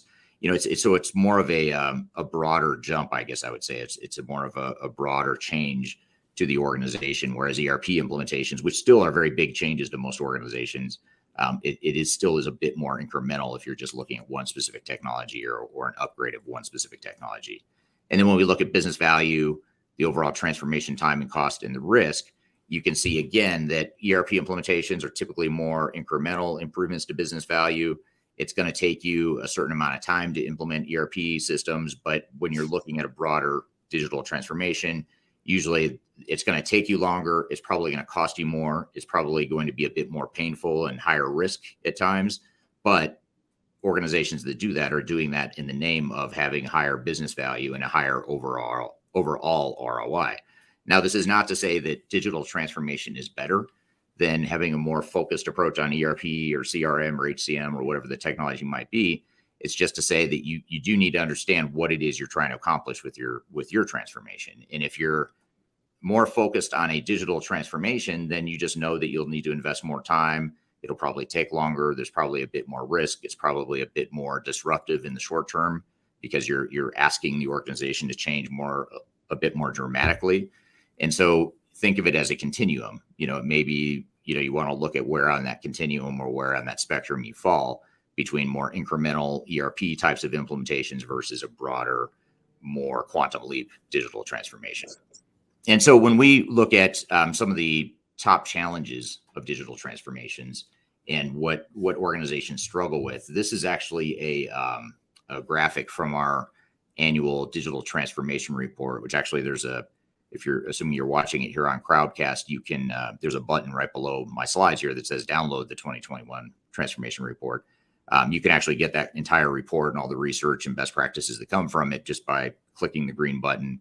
It's a free download, so I encourage you to check it out. We put a lot of thought into that paper. But in that research white paper, you'll see that there were 5 top challenges that organizations specified as their biggest challenges and risks as they went through their transformation. So it's sort of a backward looking, once the organizations were done with their implementations, as they looked back, what were those biggest challenges that they faced? And you can see that the number one challenge that people faced was organizational change in the people part of the transformation. So this gets back to Teresa's presentation yesterday. If you didn't get a chance to see that, I highly encourage you to go check that out, the recording of that session yesterday, because it does focus more exclusively on the people side of things. And I believe we're going to touch on that again later today. And it's hard for us to present anything as a company and as a team without touching on change management. So you'll get a lot of that throughout Stratosphere, in addition to what you've already received along those lines. But the key takeaway here is that change management is the number one concern and challenge that organizations have after they've gone through their transformation. And I made the comment before that I have yet to meet a client that has told us, we wish we would have spent more time or spent less time on organizational change management. We just spent way too much time on change management. We wish we would have spent more time on the technology. I have yet to meet a client. I've never met a client or an organization or even a consultant or team member that's ever said that there is such a thing as investing too much in change management. Most organizations say we wish we would have spent a lot more on that. And this is true, by the way, even for organizations that hire us to do the change management. Usually even then, they still feel like there's more they could have done. And they sort of feel like there's a lot that they could still do to improve that piece. So change management, people side of the equation is number one. The number two challenge that organizations face in their transformations is misalignment with strategic objectives. And that's where you have this dynamic where the corporate or executive team and leadership is taking the direction a certain way, or they have a vision of a certain way they want to take the company, but the ERP project or digital transformation ends up going in a totally different direction. Unintentionally, of course. It's not that people are intentionally trying to be misaligned, but it's because either the project has been delegated to a project team with very little direction, or the executives haven't done enough to clearly articulate what the goals and objectives are of the organization to then translate it into what that means to the digital transformation.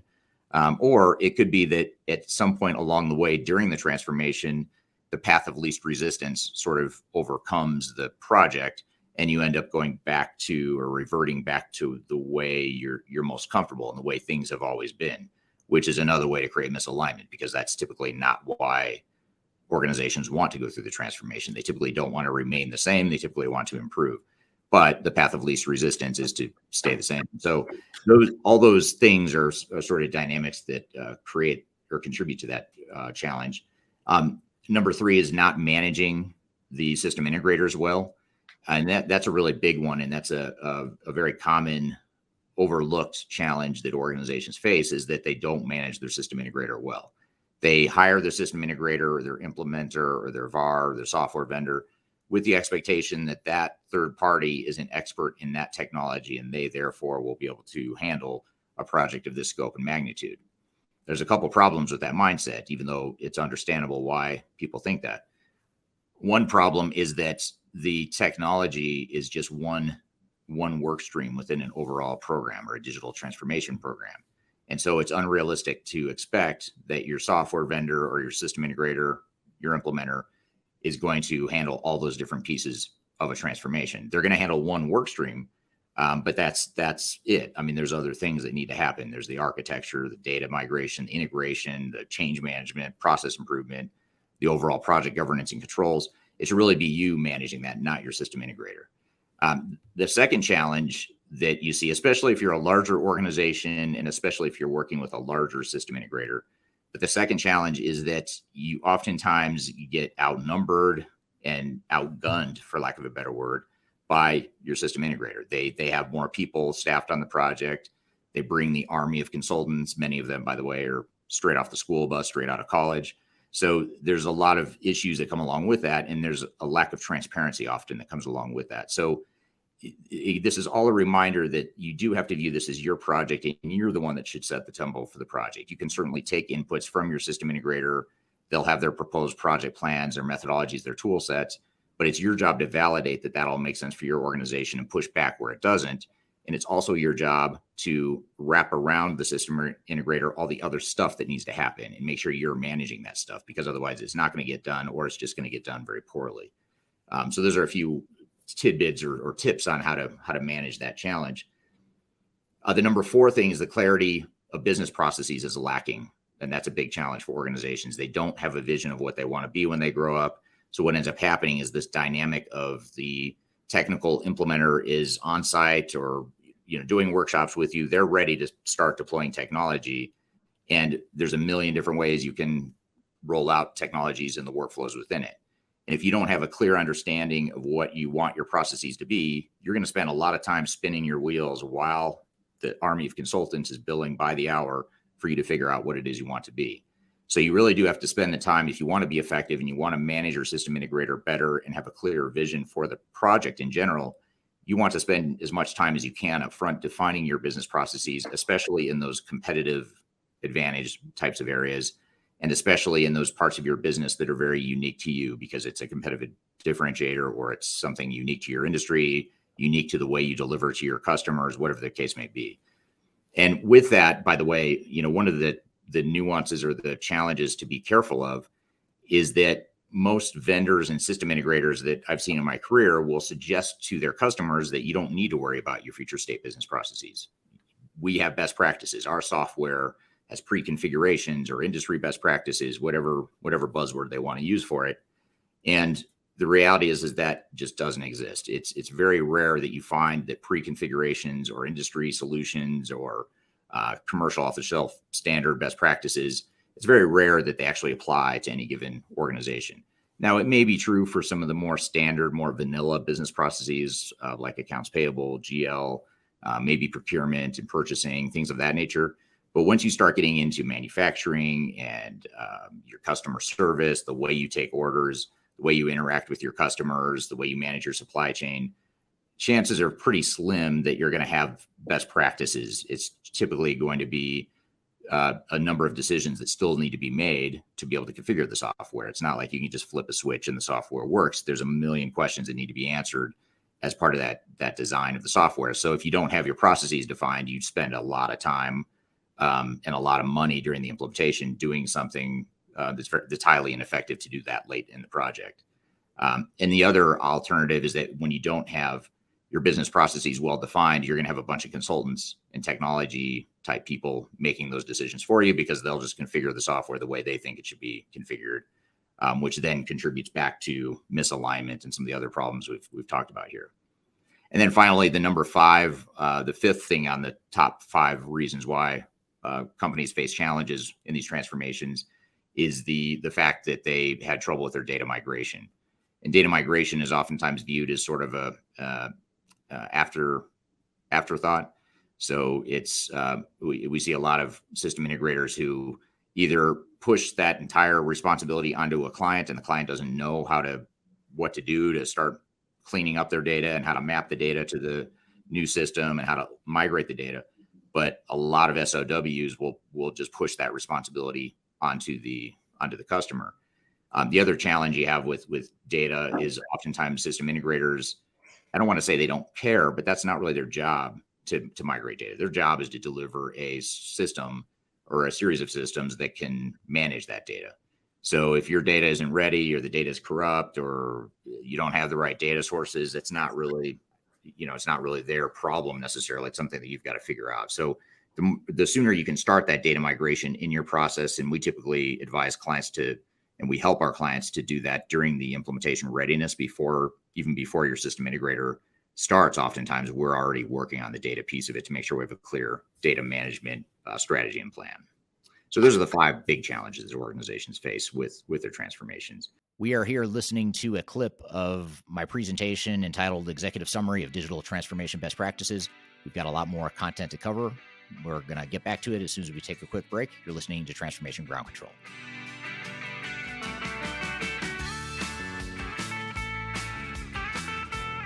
Hi, this is Eric Kimberling, the CEO of Third Stage Consulting, and we recently hosted our Digital Stratosphere 2022 virtual event.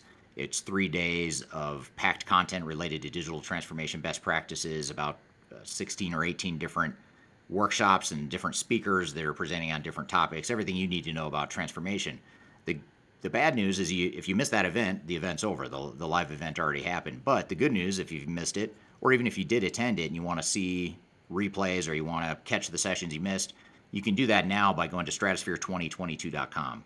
Go to stratosphere2022.com, register. All you have to do is put in your name and email address, just a few fields. You get immediate access to all the recordings, and the recordings cover everything from digital strategy, software selection, organizational change, process improvement, architecture, data migration, cloud, trends in the industry, how to avoid failure, some of the legal aspects to think about, contractual aspects to think about as it relates to your transformation. All that is stuff that you'll get by registering for Stratosphere 2022 Replay. And again, go to stratosphere2022.com and you can listen to all the replays of all the workshops that you might have missed at the event. So hope you check it out, and thanks for listening. We'll see you soon.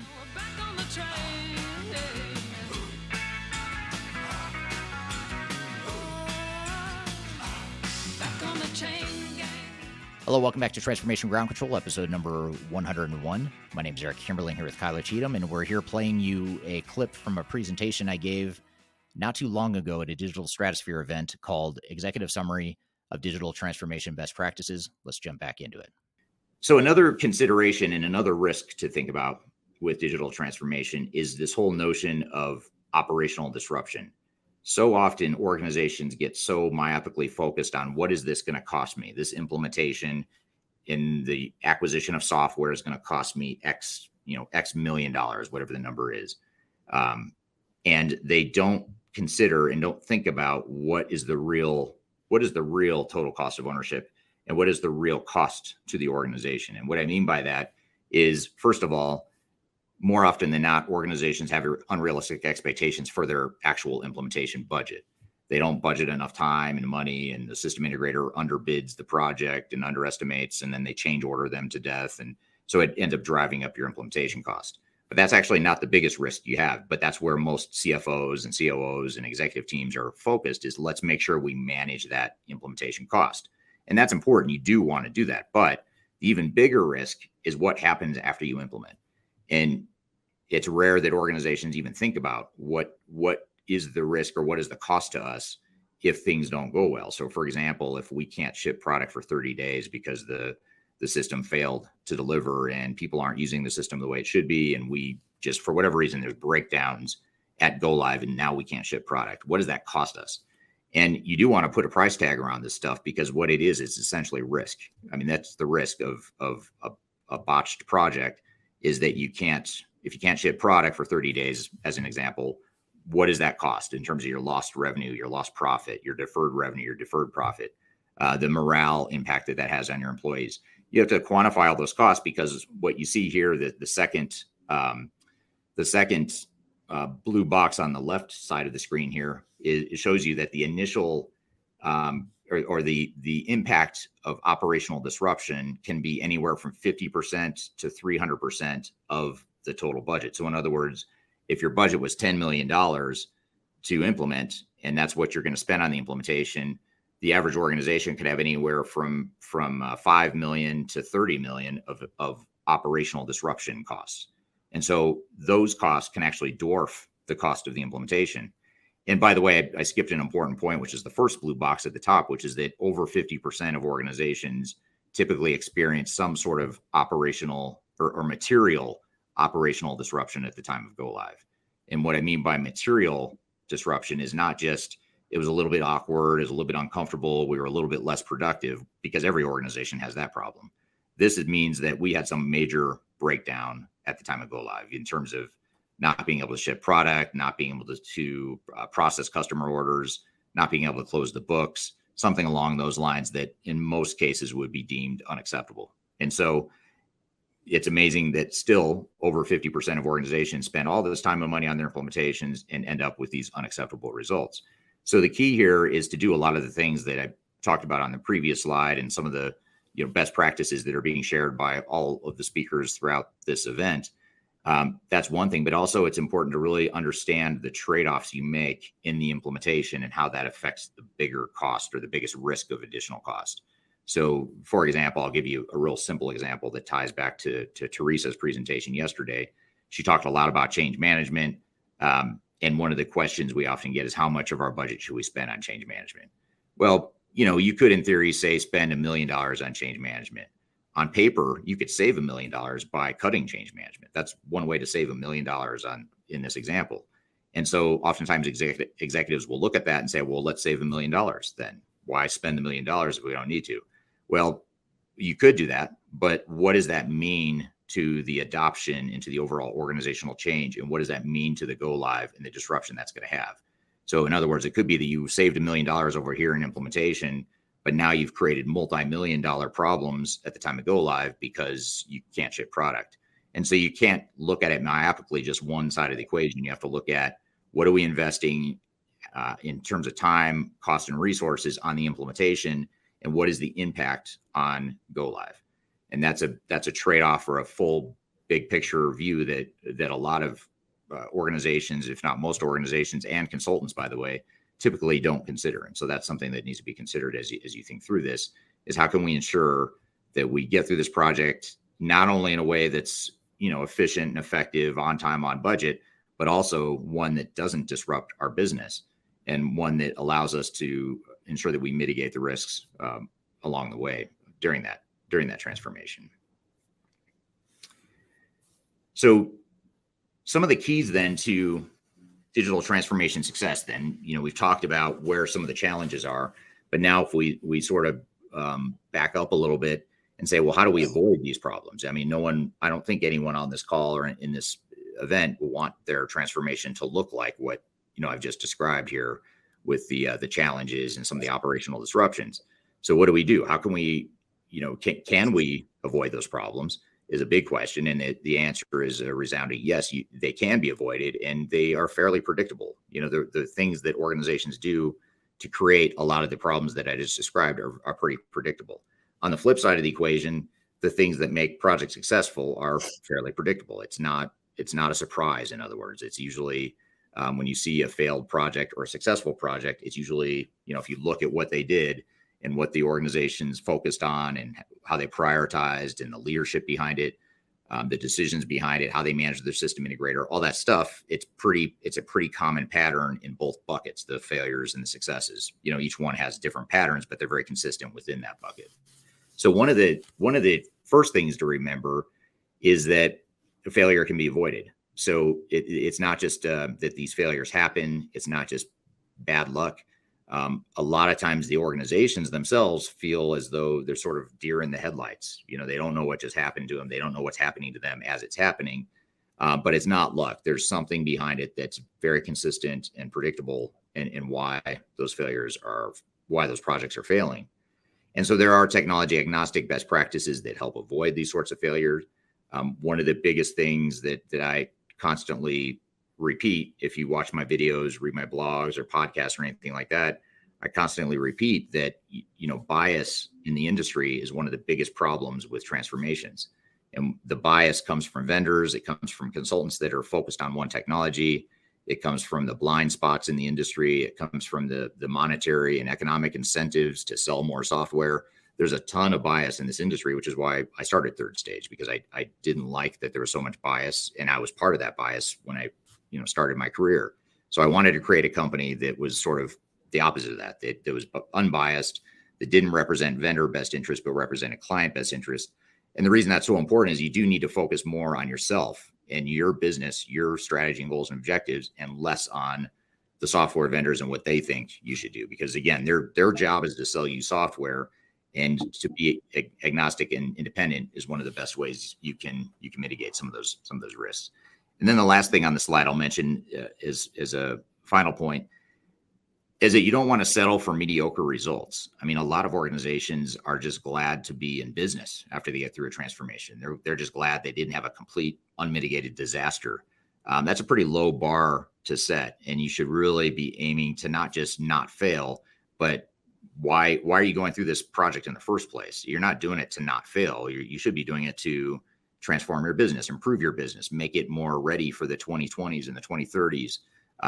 Make your employees more happy to be there, provide better service to your customers, all that stuff. So that should be where your mind should be, not on let's not screw this up. Because if your focus is on not screwing it up, you're probably going to fall a bit short of that goal. Whatever goal you set, you'll probably fall a bit short, because these projects are hard. So you don't want to set the bar that low. And if you're focused on not failing, it creates this defensive mindset and this defensive decision-making process that usually, ironically, leads to more likelihood of failure. So for example, if I'm so focused on not failing or not blowing my budget, I'm probably going to make some bad short-sighted decisions, like let's cut change management because that's going to save us a bunch of money. That would be an example of how I might make a decision if I'm just trying not to fail. Although the irony of that is, if you really don't want to fail, you should probably invest more in change management. So that sort of decision-making is very difficult for organizations. But the key here is that the failure can certainly be avoided. So the next takeaway here in terms of what some of these best practices are for a successful transformation is to start with a clear digital strategy.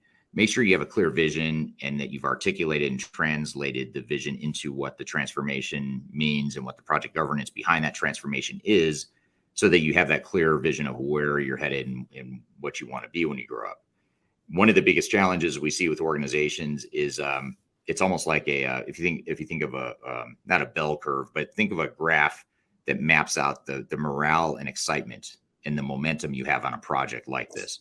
Usually it's pretty moderate. Let's just say when you first start the initial exploration of new technologies, but as you get momentum in that project and the executive team and the board approves the budget to go evaluate potential systems and they create that internal alignment and focus on we're going to move forward with a new system replacement or digital transformation. What ends up happening is you create excitement and momentum and people get really excited, and then they start to see the technologies and the possibilities that could be within their organization. And they get really excited and momentum's high, morale's high, right as you're selecting new software and you're getting ready to start the implementation. Unfortunately, that momentum peaks right there, right at the point where you decide on new technology and you get approval to move forward, you mobilize a team, everyone's excited. The minute you start facing headwinds and start stepping in landmines, the morale starts to drop. The excitement and momentum drops from its peak. And the reason I bring up this dynamic is it's at that point, at that peak point, is where a lot of organizations make bad decisions because they're so blinded by the optimism and the excitement that they don't think about, hey, maybe we should slow things down a bit and make sure we have a clear strategy and plan.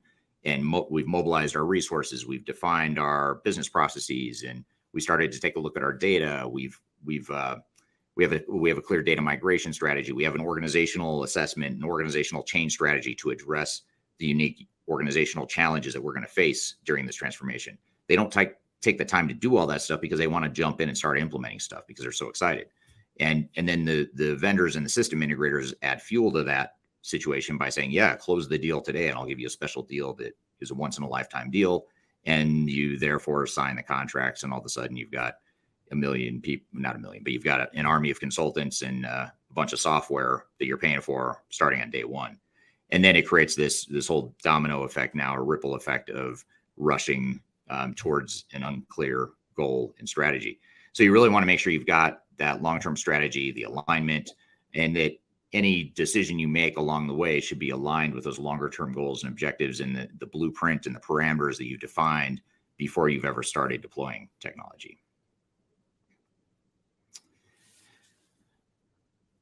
The other takeaway too, the other sort of best practice, as I call them here, is to let business drive the technology. Don't let the technology drive the business. Now, technology is certainly going to provide you tools and capabilities that you don't have today, for sure. So, of course, the technology is going to bring you things that you can't do today, or it's very difficult to do today. But at the end of the day, your business and your business needs should drive the technology. It should be all about your strategy, your goals, objectives, what you're trying to do operationally, strategically, what sort of customer experience you're trying to enable, what kind of employee experience you're trying to enable, what kind of business value and ROI you're trying to create as an organization. That should all drive the technology deployment. Unfortunately, most organizations flip that and they focus so much on the technology. And then the vendors, of course, are focused on the technology because that's what they do. And so you've got all these people focused on technology, but not the business. And so you really have to flip the script on that and focus more on the business. Let the dog wag the tail instead of the tail wagging the dog. And it's important to remember that it's not an IT project, even if your CIO is the executive sponsor, or even if your IT team is heavily involved, which they should be in the project. It's not them that's leading it. It shouldn't be them that's leading it. It should be a business-driven initiative that focuses on business operations, strategy, business value, and the people, et cetera. Also, same with business process improvements. I mentioned before that the whole concept of software best practices and pre-configurations is a myth. They don't exist in terms of effective use. They do exist, and it's a great selling point. It's a great marketing message for vendors, and you can occasionally use them to your benefit, but more often than not, it's a misleading myth that it just doesn't add material value to a project. So you want to make sure that you do have, business process improvements defined up front that then you're going to use technology to help enable. It's backwards to, it may seem counterintuitive to some, but it is backwards to assume that we're just going to deploy technology and the technology will give us the answer for what our process improvements are going to be. If you take that mindset, then what's going to happen is, again, the path of least resistance. The organization is going to deploy technology the way they've always used technology because that's what they know and that's what they want. That's why you need a clear vision, a clear roadmap, a clear blueprint for what you want in terms of process improvements in the operational model going forward. And then finally, your transformation should be closely aligned with measurable strategic goals.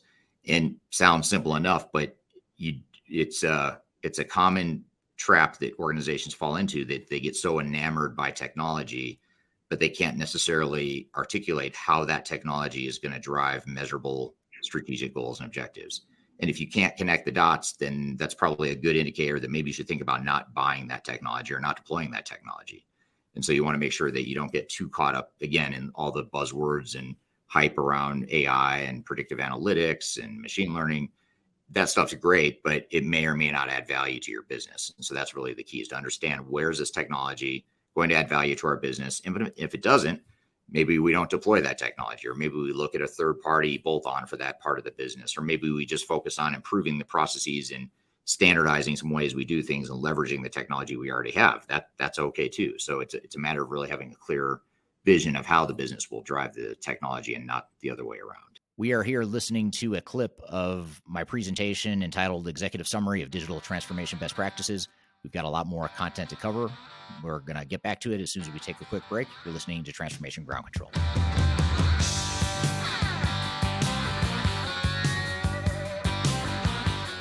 Are you looking to stay ahead of the curve in the ever-changing landscape of digital transformation? Then you need our newly released 2023 Digital Transformation Report. This comprehensive report covers the latest trends, technologies, and strategies to ensure your digital transformation is optimized for success. The 2023 Digital Transformation Report is packed full of proven methodologies and insights from experts in the independent digital transformation field. You'll also receive practical insights on how to implement digital transformation strategies within your unique organization. This free report is available for download on our website at thirdstage-consulting.com under our Thought Leadership section. Bad to the bone, bad to the bone, bad.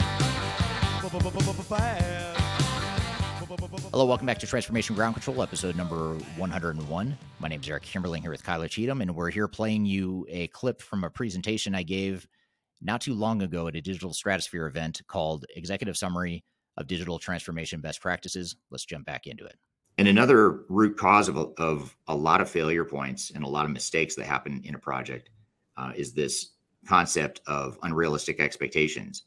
So oftentimes when that peak momentum point happens, which I talked about earlier, that peak momentum happens, we have pretty unrealistic expectations at that point. As humans, when we're excited, momentum's high, we see a vision for the future, it doesn't seem that difficult. It feels like we're all ready, right? We're ready to move forward. We found our software. We're about to sign a contract. That the vendor's promising us the world. They've told us we can implement this project, say, in 18 months. Let's go forward. And so you end up with this mindset that everything's great, everything's perfect. And you get into the project and realize it's not. There's a lot of pitfalls. There's a lot of headwinds. There's a lot of risk, a lot of things that you don't know when the peak excitement is there. So you want to be sure that you have a dose of healthy skepticism to make sure you have realistic expectations, because you want to understand what the risks are. Even at that time of peak excitement in a project, you still need to be thinking about, well, where are the risks? Okay, because this is exciting, right? But there are risks out there on the battlefield that we're about to enter. Let's go find where those landmines or risks are, rather than assume they're not there because we can't see them. They're there. We just need to find them so we don't step on them. So, and we can do that, by the way, in a way that's not demoralizing. In fact, it should be more empowering and more exciting to know that, hey, I see what's out there and I know what I'm about to do, rather than this sort of a blind fog that we might be walking into. So making sure we've got those realistic expectations is critical. That misalignment oftentimes with the misalignment around expectations often leads to rash and bad decisions. Again, if we have unrealistic expectations, what ends up happening is, because we think this implementation is going to take 18 months, which, let's just say for hypothetical purposes, it was never going to be 18 months. It's more like 36 months. But I'm being told it's 18 months. I'm creating all these parameters, these false parameters around an 18-month project. And I'm going to get at some point into that project and realize, wow, there's no way we're going to do this in 18 months. So therefore, I need to cut scope. I need to cut change management from the schedule. I can't worry about data migration now. I'm just going to have to, start over with new data, whatever. I'm just giving some examples here. But those sorts of decisions end up being bad decisions that you end up having to make because you had unrealistic expectations. So that's why it's so important to make sure you have those expectations aligned and clear and realistic up front. And you also want to make sure that you understand the risk with time, cost, and resources. And as I mentioned, you want to make sure you have some professional skepticism with your vendor. The point of this thought here is that your implementation process and the time and resources and money you invest in your implementation should far exceed the time and money you invest in the software evaluation and selection. A lot of times organizations get caught up in sort of an analysis paralysis cycle. They on one hand, you want to give them kudos because they're being very thorough in their evaluation and they're making sure that they find the right software, which is great. But on the other hand, no technology is perfect. And the more you analyze any product that's out there, any system or any technology that you might want to deploy, you're going to find problems with it, things that don't match exactly what you need. And that's okay. You want to know what those are, but you also don't want to get so hung up that you can't make a decision because you can't find that unicorn or that rainbow of perfect software that doesn't exist. So it's one way to look at this is you don't want to rush the selection process. You want to be thorough. You want to make sure you find the right technology, but at some point you get a point of diminishing returns. You're overthinking it. You're spending too much time and money on the selection. And the way you have to look at this is resources are limited. Every time or every hour of time and every dollar of budget you spend on the selection process is one less hour and one less dollar you can spend on the implementation. So the faster you can get to a good decision means that you can spend more time and money on the implementation, which is where the real challenge and where the real potential success comes from. So you want to make sure you've got that selection done in an objective, effective, fast way. And that's just as an example of a way we help our clients do that is we have a database that has 30,000 business requirements against close to 1,000 different systems in the marketplace. And so we can go and pull up any of those requirements to see which systems best handle those requirements. And it's a good objective way to provide objective data that sort of counterbalances the bias data you're going to get from your vendors and the demos and the RFP process. But it also speeds things up too. It's going to help us get to that short list and help us get to a decision faster because we have that tool set supporting us. So that's just one example of how you can be effective, speed things up, and focus more on the implementation. And you really want to make sure of consulting firms or project teams that drag out the selection process, either because they don't know what they're doing and they don't know enough about the different systems in the market, or it could be that's, if it's a software selection firm, it maybe that's how they make their money. So they want to spend more time and money on it. So you just be leery of all that. You want to make sure that you've got a realistic and aggressive but effective selection process so that you can spend more time on the implementation. And then a sixth thing here is to know that there are no silver bullets. So you have to be aware of the industry hype and all the best practices and industry pre-configurations and the hype around the cloud and how easy it is to deploy cloud technologies. Just be aware that there's a lot of silver bullets out there. There's always going to be, there always has been. That's how vendors sell, right? They create hype and they perpetuate that hype by not only selling their software, but also hiring industry analysts to put out reports that are telling you the same thing, which is technology is great and these are the silver bullets. Some of the common things, some of the most common areas of hype right now in the industry are certainly cloud is one. And it's not to say that people shouldn't be moving to the cloud, but it's to say that if you're moving to the cloud, just know that it's not a silver bullet. It doesn't make your implementation easier. It's just not going to make it easier. You still have to change your processes. You still have to change your people. You still struggle with all the failure points or the risk points that I've already talked about. None of that stuff goes away as a result of cloud. So you just have to be aware the cloud is a silver bullet. Another example is Agile. A lot of times now, I think what the software vendors and system integrators are doing is they're sort of piggybacking on this lean startup trend, I guess you call it, and in Agile movements within the software development space. They're kind of piggybacking on those trends to address a perceived problem in the industry, which is implementations take too long and take too much money. So what they're doing is they're saying, well, let's call it an Agile approach. Then we'll be Agile in our implementations. Well, that's great. It sounds good, but just because you're going faster in the wrong direction doesn't mean that's the right answer. So you just want to be aware of, and again, back to that skepticism, make sure you understand what some of those challenges are. And I mentioned, anything that has to do with cookie cutter or fix all strategies, you want to be leery of whenever a vendor's telling you that this solves all your problems, because it's not going to solve them all. And the key takeaway here is that last bullet, which is that transformations are hard. So whether you're using an Agile approach or deploying cloud technologies or pre-configured industry solutions, okay, maybe there's some benefit to that stuff, but at the end of the day, this is hard work. You've got to roll up your sleeves, change your processes, change your people, figure out how your systems and data are going to tie together. There's a lot of risk associated with a project like this. So none of that stuff goes away. You still have to do all that. So that's the risk of silver bullets, is it creates this false expectation that things are going to be easier than they really are. And then the seventh thing is to control the tempo of the project. And I mentioned this earlier, that it's your project. You don't want to be rushed prematurely into implementation just because you're getting a once in a lifetime deal on software licenses or software subscriptions, which, by the way, those once in a lifetime deals typically are honored at any point you're ready to buy software. So don't fall for that. But there's a lot of reasons why organizations rush, and it's important to remember that it's always better. It's cheaper and faster to implement right the first time. It's a lot more expensive when you have to redo it or have 2 or 3 tries at this. You might as well spend less time and money on the overall project by doing it right the first time. And again, you can look at a budget on paper and see that it shows a number, but oftentimes that number is not realistic. It's actually going to balloon to, say, double that. So then that begs the question of, okay, instead of doubling an unrealistic number, what if we take that unrealistic number and make it realistic? Maybe we add 20% or whatever the number is to the time and budget, but that ensures that we have more likelihood of success. So you want to get it right the first time, and you also want to, address conflicting priorities and understand that if you are going through a massive amount of change as an organization, and a software vendor is coming in telling you they can implement in 6 months or 12 months or 18 months or some unrealistic number, you have to understand that, well, maybe we push back and say, well, let's not make it a 12-month project. Let's make it a 24-month project to account for the fact that we have competing priorities. We're going through a lot of changes as an organization, and maybe we're risk adverse. We just move slowly as an organization.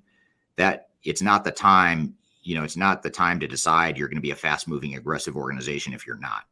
Doing a big implementation or transformation is not the time to make that decision and then assume that you're just going to be more aggressive or change your culture overnight, because you're not going to. And you're also not going to change those competing priorities unless you have clear commitment from your leadership team to stop other initiatives that are conflicting with that. So you just want to be realistic about the landscape, the culture, who you are, and let that drive the tempo of your project, not the software vendors or system integrators. So all this is all transformation. It all takes time. And then finally, last but not least, in fact, I'd say most importantly, change management. The organizations that fail, and when I say fail, I'm referring to projects that clients have helped us or hired us to come recover because they failed with themselves or with another consulting firm, or in cases where an attorney hires us, like Marcus Harris, who you'll hear from later today. An attorney like Marcus hires us to be an expert witness in a failed lawsuit or a failed project that has led to lawsuit. What we find in all those cases, every single instance, is that change management wasn't addressed properly. There was a lack of focus on change management, but yet this people component is the most important. So it is very safe to say, and I'm very skeptical of any sort of universal one size fits all sorts of solutions or answers, with the exception of the fact of that second bullet, which is that your project will fail without change management. And I don't care who you are. I don't care if you're a high growth startup type of company or if you're a mature multi-billion-dollar global organization, no matter who you are, the project is going to fail if you don't address change management well. Every organization is full of people that are imperfect. Every organization has a culture that is going to be disrupted by this project. Every organization has its own business processes and systems that are going to be disrupted by this project. All that means that you need change management. If without it, you're going to fail. And that typically goes well beyond training and communications. That includes things that I've included examples of here: organizational design, defining what job roles and responsibilities are going to look like going forward, business readiness, the change impact, understanding how different departments and individuals are affected by the changes, and then ultimately helping them through those changes. Benefits realization, the communications, the executive alignment. Those are all examples, just a few examples of areas where change management can help enable some of these process improvements or help enable a more effective transformation. And one of the another thing, if you're interested in more about change management, in addition to listening to Teresa Richardson's presentation from yesterday about change management, I also encourage you to download our change management guide, which you can find on our website. If you just go to thirdstage-consulting.com, go to the resource center, you'll find a guide to change management that you can download that has it elaborates a lot more on a lot of the stuff on this slide here. So those are a few of the things that, 8 things that are critical to any transformation. And it's really the ways to avoid failure and address some of the risks that we talked about. As always, the previous slide shows our different offices and contact information if you'd like to reach out to any of our team members at any of the 4 regional offices internationally that we have. That's the contact information. You can always email us at info@thirdstage-consulting.com. And then on this last slide, I'll include all my social media stuff. So if you're not following me on social media, be sure to do that. I put out stuff borderline obsessively or maybe full on obsessively, depending on how you look at it. I put stuff out daily on the different social media channels, so be sure to check that out. Okay, that was my presentation entitled Executive Summary of Digital Transformation Best Practices. Hopefully you found that helpful and got some good knowledge from that. That's hopefully a good way to queue up your 2023 and your digital transformation initiatives that you might be embarking on here in this new year.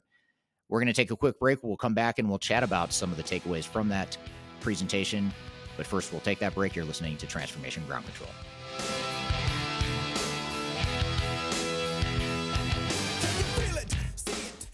Interested in working for a company that truly values your unique skills and experience? Here at Third Stage, we don't hire based on resumes alone.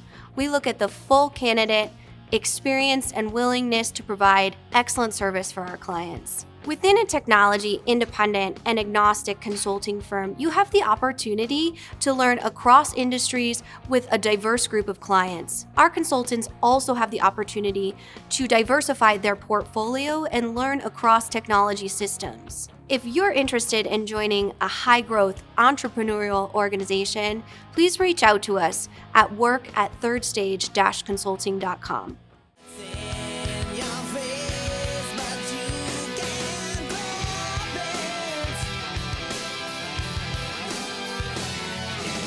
Hello, welcome back to Transformation Ground Control, episode number 101. Thanks for being here today. Kyler, we just played this clip of Executive Summary of Digital Transformation Best Practices presentation that we often give, or that I often give at industry presentations, and we give that same presentation to clients fairly often as well. What were some of your takeaways now that you've seen it for the millionth time, probably? I think you've seen me present that a bunch of times. What were some of your takeaways now that you've seen it again?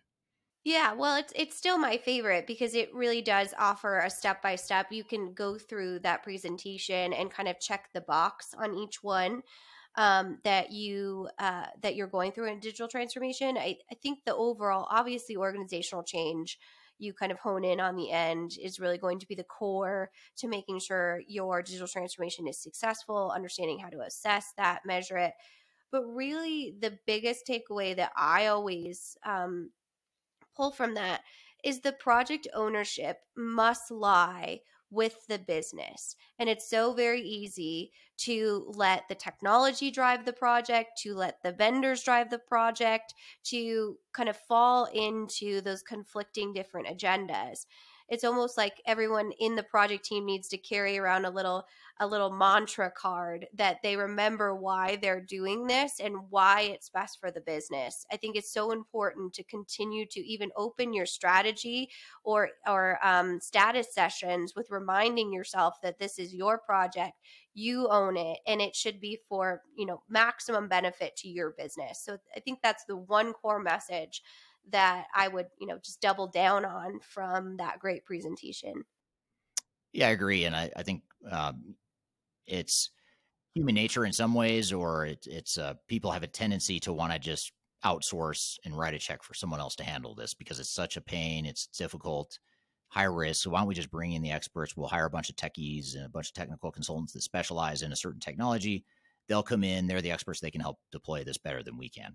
Yeah, there's some truth to that. You need outside consultants, including, independent third parties like Third Stage, but you can't rely solely on those parties to make it successful. You do have to take ownership, to your point. And so I think the more organizations recognize that and take a stand and take strong leadership and just have clear governance and, control over the project, the less likely you are to run into a money pit that doesn't deliver business value. So I think it's a really good point for sure. So, well, great. Well, this is hopefully a good way to a good segue into the new year. And hopefully that presentation gives you some things to think about as you begin your digital transformation journeys. Looking forward to a great season or a new year of this podcast, among other things. But I've got a lot of great guests coming up here in the next weeks or coming weeks. We're going to have the CEO of IFS Software on the show in a couple weeks. We'll have Brad Feeks on the show, who's been on in the past. He's going to be on to talk about best of breed versus single ERP. Lots of different topics. So you're going to see some repeat guests, a lot of new faces. We're trying to up our game and just bring on more interesting, diverse guests with different opinions and always trying to educate and push the boundaries of our knowledge base here. So really appreciate you listening, and be sure to share this podcast with a friend. Leave us a review, a comment. We'd love to hear your feedback on any guests you'd like us to have on the show or topics you'd like us to cover on the show. So be sure to leave us a comment as well, wherever you're listening or watching. So happy New Year, everyone. Hope you all have a great first week back here, or are having a first week back in the new year. We'll look forward to seeing you on the next week's episode of Transformation Ground Control. Have a good week, and we'll see you soon.